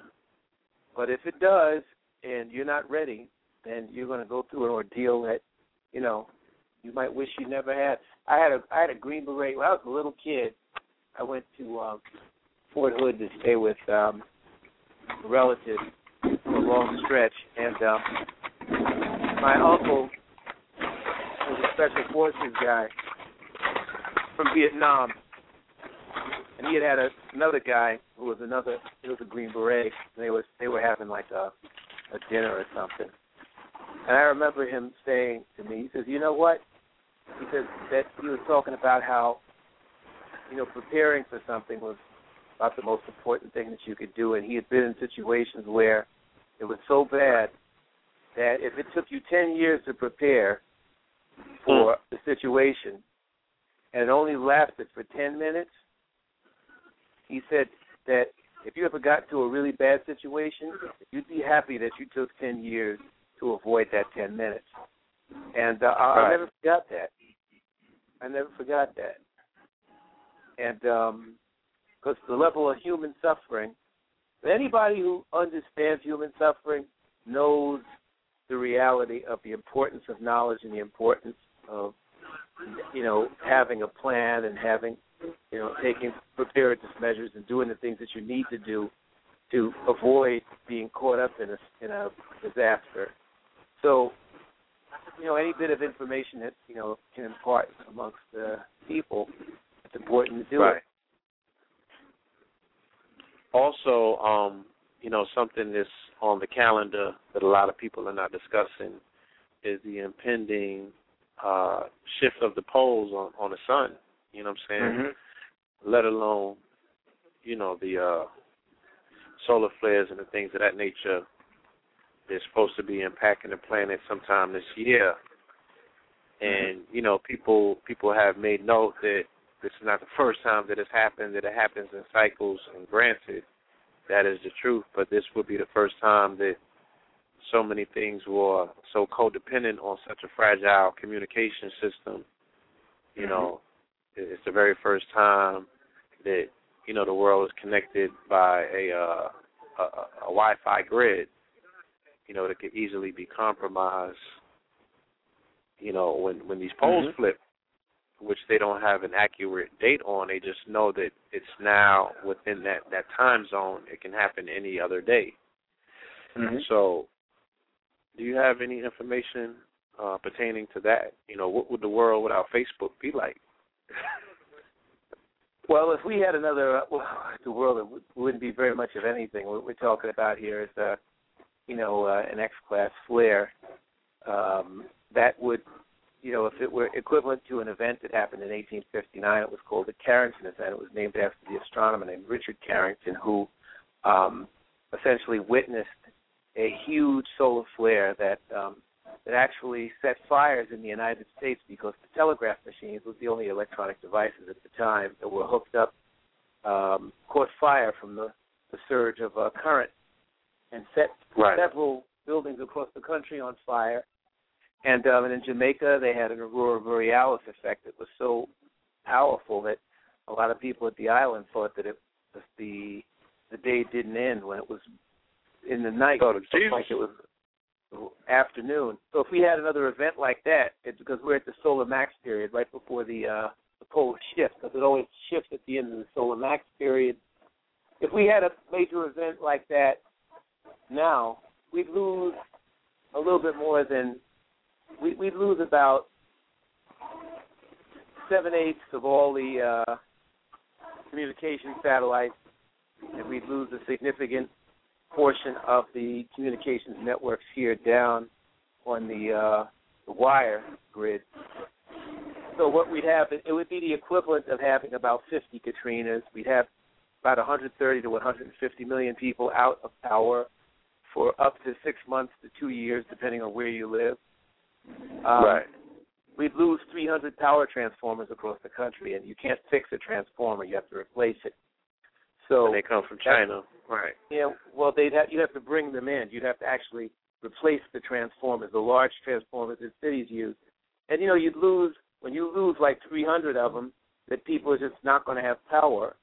The communications networks would fail, and the internet would still work, because there's all kinds of ways to work the internet, but it would work in pockets, and it would be like having 50 or 100 Katrinas, and except extended for a long period of time. Because our delivery system is right on time delivery. When food gets sent to a supermarket, it's all computerized. You run out of something on a shelf, the last item that's scanned sends a signal to the company to send more stuff. All that stuff would be ended. So what are we talking about? We're talking about chaos. We're talking about food wouldn't be able to be distributed properly. You're talking about the grid would be disrupted. Transportation networks would be disrupted. Medical records and exchange of information would be disrupted. Law enforcement would be disrupted. The military would be disrupted. All these different things that we depend upon on a daily basis, water distribution, water purification, all of this would be disrupted. So we'd have a catastrophe beyond anything we've ever seen before, and it could all happen tomorrow. And then on top of that, the poles shift. And the poles shifting along with something else, it would be really, if you're not an Aboriginal living in the outback, because an Aboriginal in the outback, it'll just be another day. Another day in the outback. Or if you're in certain parts of Africa, it's another day.